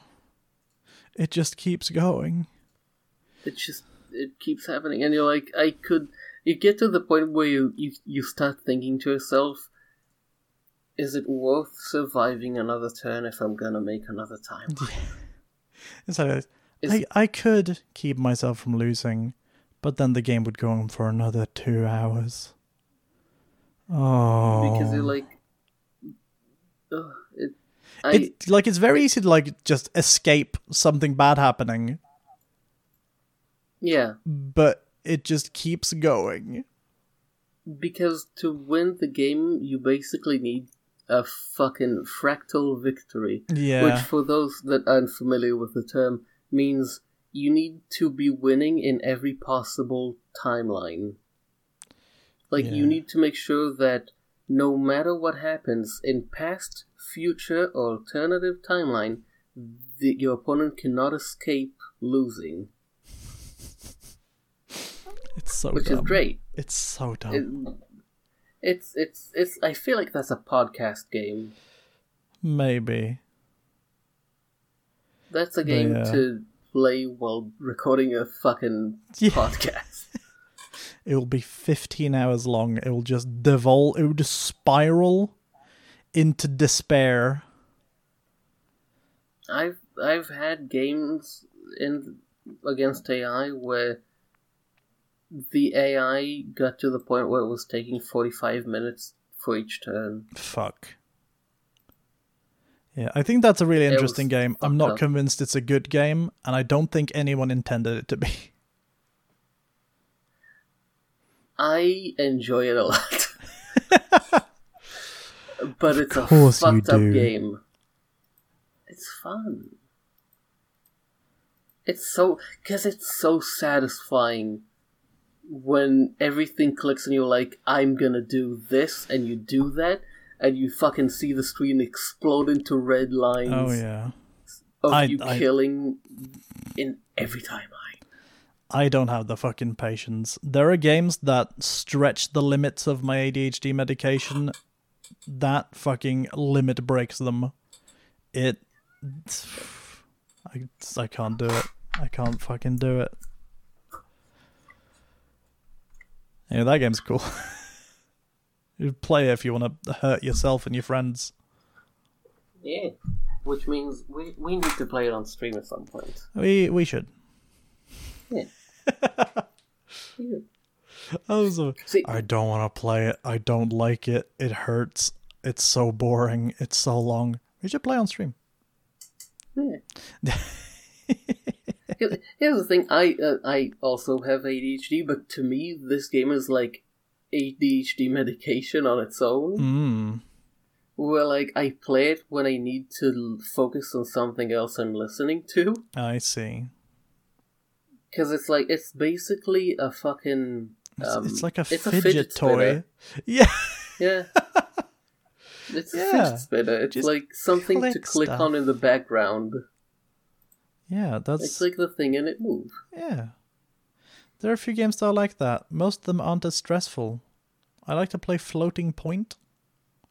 We just kind of swing. Floating Point's fucking great. You just kind of swing. It's got nice physics. It reminds me of the Attack on Titan tribute game. Floating Point is fucking wonderful. It's a thing that can only exist as an indie game. Yeah. It's like a little free indie thing that just exists. You can swing, and that's it. You swing around. You do it quickly. It's also by the dev that made the Is it? Gunpoint. Oh, I thought we were going to say Noita. I was like, holy shit. No, is it by it's the by the devs. Gunpoint? Oh, yeah. Nice. Gunpoint and the other game that is a roguelike. Sure. I feel like I know it. It's on the tip of my tongue. Oh, I know exactly the one. The space heist thing. What's it fucking called? Heat Signature. Heat Signature. That's the one. Which is a game that I wish I could get into.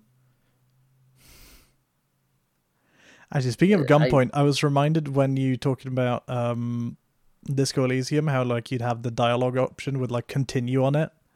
How Gunpoint has one of my favorite bits of dialogue in a video game, where you get the kind of Fallout style choice, where like you have the options you choose for your dialogue, and one of them has like lie in parentheses.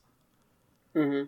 But like because all the dialogue is texting over a phone, so if you press that one, your character sends a message that's like lie. It's like, did you just write lie in front of your text? And it's like, don't worry about it. I love lie options in video games, especially when you're given an option and then the next one is lie and the same option. It's like yes or lie, yes. It's so good. Because you're doing it purely for yourself. Yeah. When you pick that option.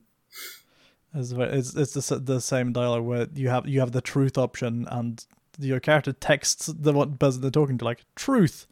This thing is like, you don't have like I trust you. You don't need to specify you're telling the truth. I believe you.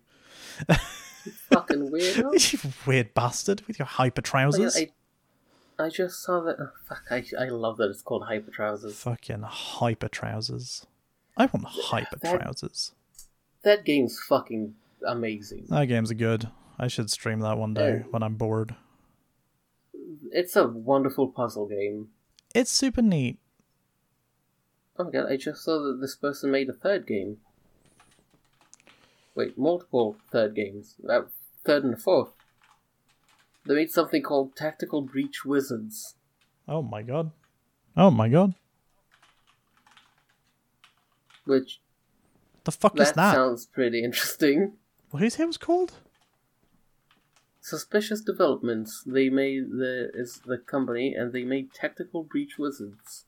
Tactical Breach Wizards. Sure. Why not? You know? Oh, it's not out yet. Okay. But okay, that looks interesting. Perfect. Yeah. Okay. Sounds I'll cool. take it. Why not? They made Gunpoint, they can do no wrong. Exactly. More people need to know about Gunpoint. Yeah. Gunpoint's such a fucking good game. It's also the last game I can think of that actually had a demo. I can think of several, but sure. Oh, okay. Do you know what's in the special edition for Gunpoint? I don't think so. Every dev build. Ooh. That's Every major fun. dev build of Gunpoint is available in the special edition, and you can play them. That's super neat. I don't have the patience to do that, but that's super cool. They also all have dev commentary. That's cool. I like dev commentaries. I like dev commentaries a lot. I really appreciate the ability for a dev going, hey, I'm going to show you how this game was made. Yeah. And you can play the game as it was being made. That's really cool, yeah. I actually didn't know about that. That's actually super cool. It also has a soundtrack, which is phenomenal. Soundtrack good. Very good. Anyway, that's it. We're not doing news today because there's fucking nothing, and also I'm really tired. I've been awake. Recording for 4 hours. I've been awake since 7 p.m. last night.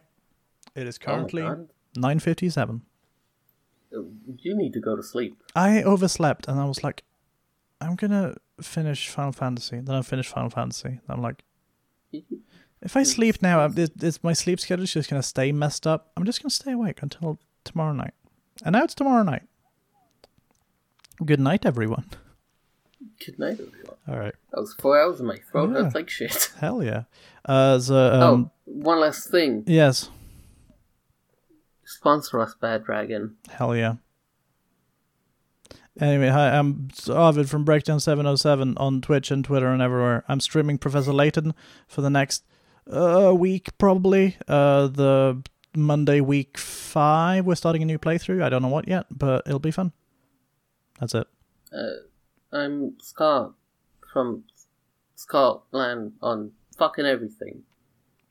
You can find me on almost every platform. I'm not on MySpace. Damn, you gotta get on that. Someone's gonna steal your handle. Yeah, I'm already on Tumblr, and I only need one dead platform that I'm on. Oh. Yeah. Look forward to the Disco Elysium stream in March. Yeah. That's gonna be fun. It's gonna be interesting. It's gonna be interesting. It's gonna be 4 hours of us on a pause screen discussing what we just saw. Yep. That's the shit we like. Yeah. Alright, that's it. We're out. Goodbye. Goodbye. Ow, my God.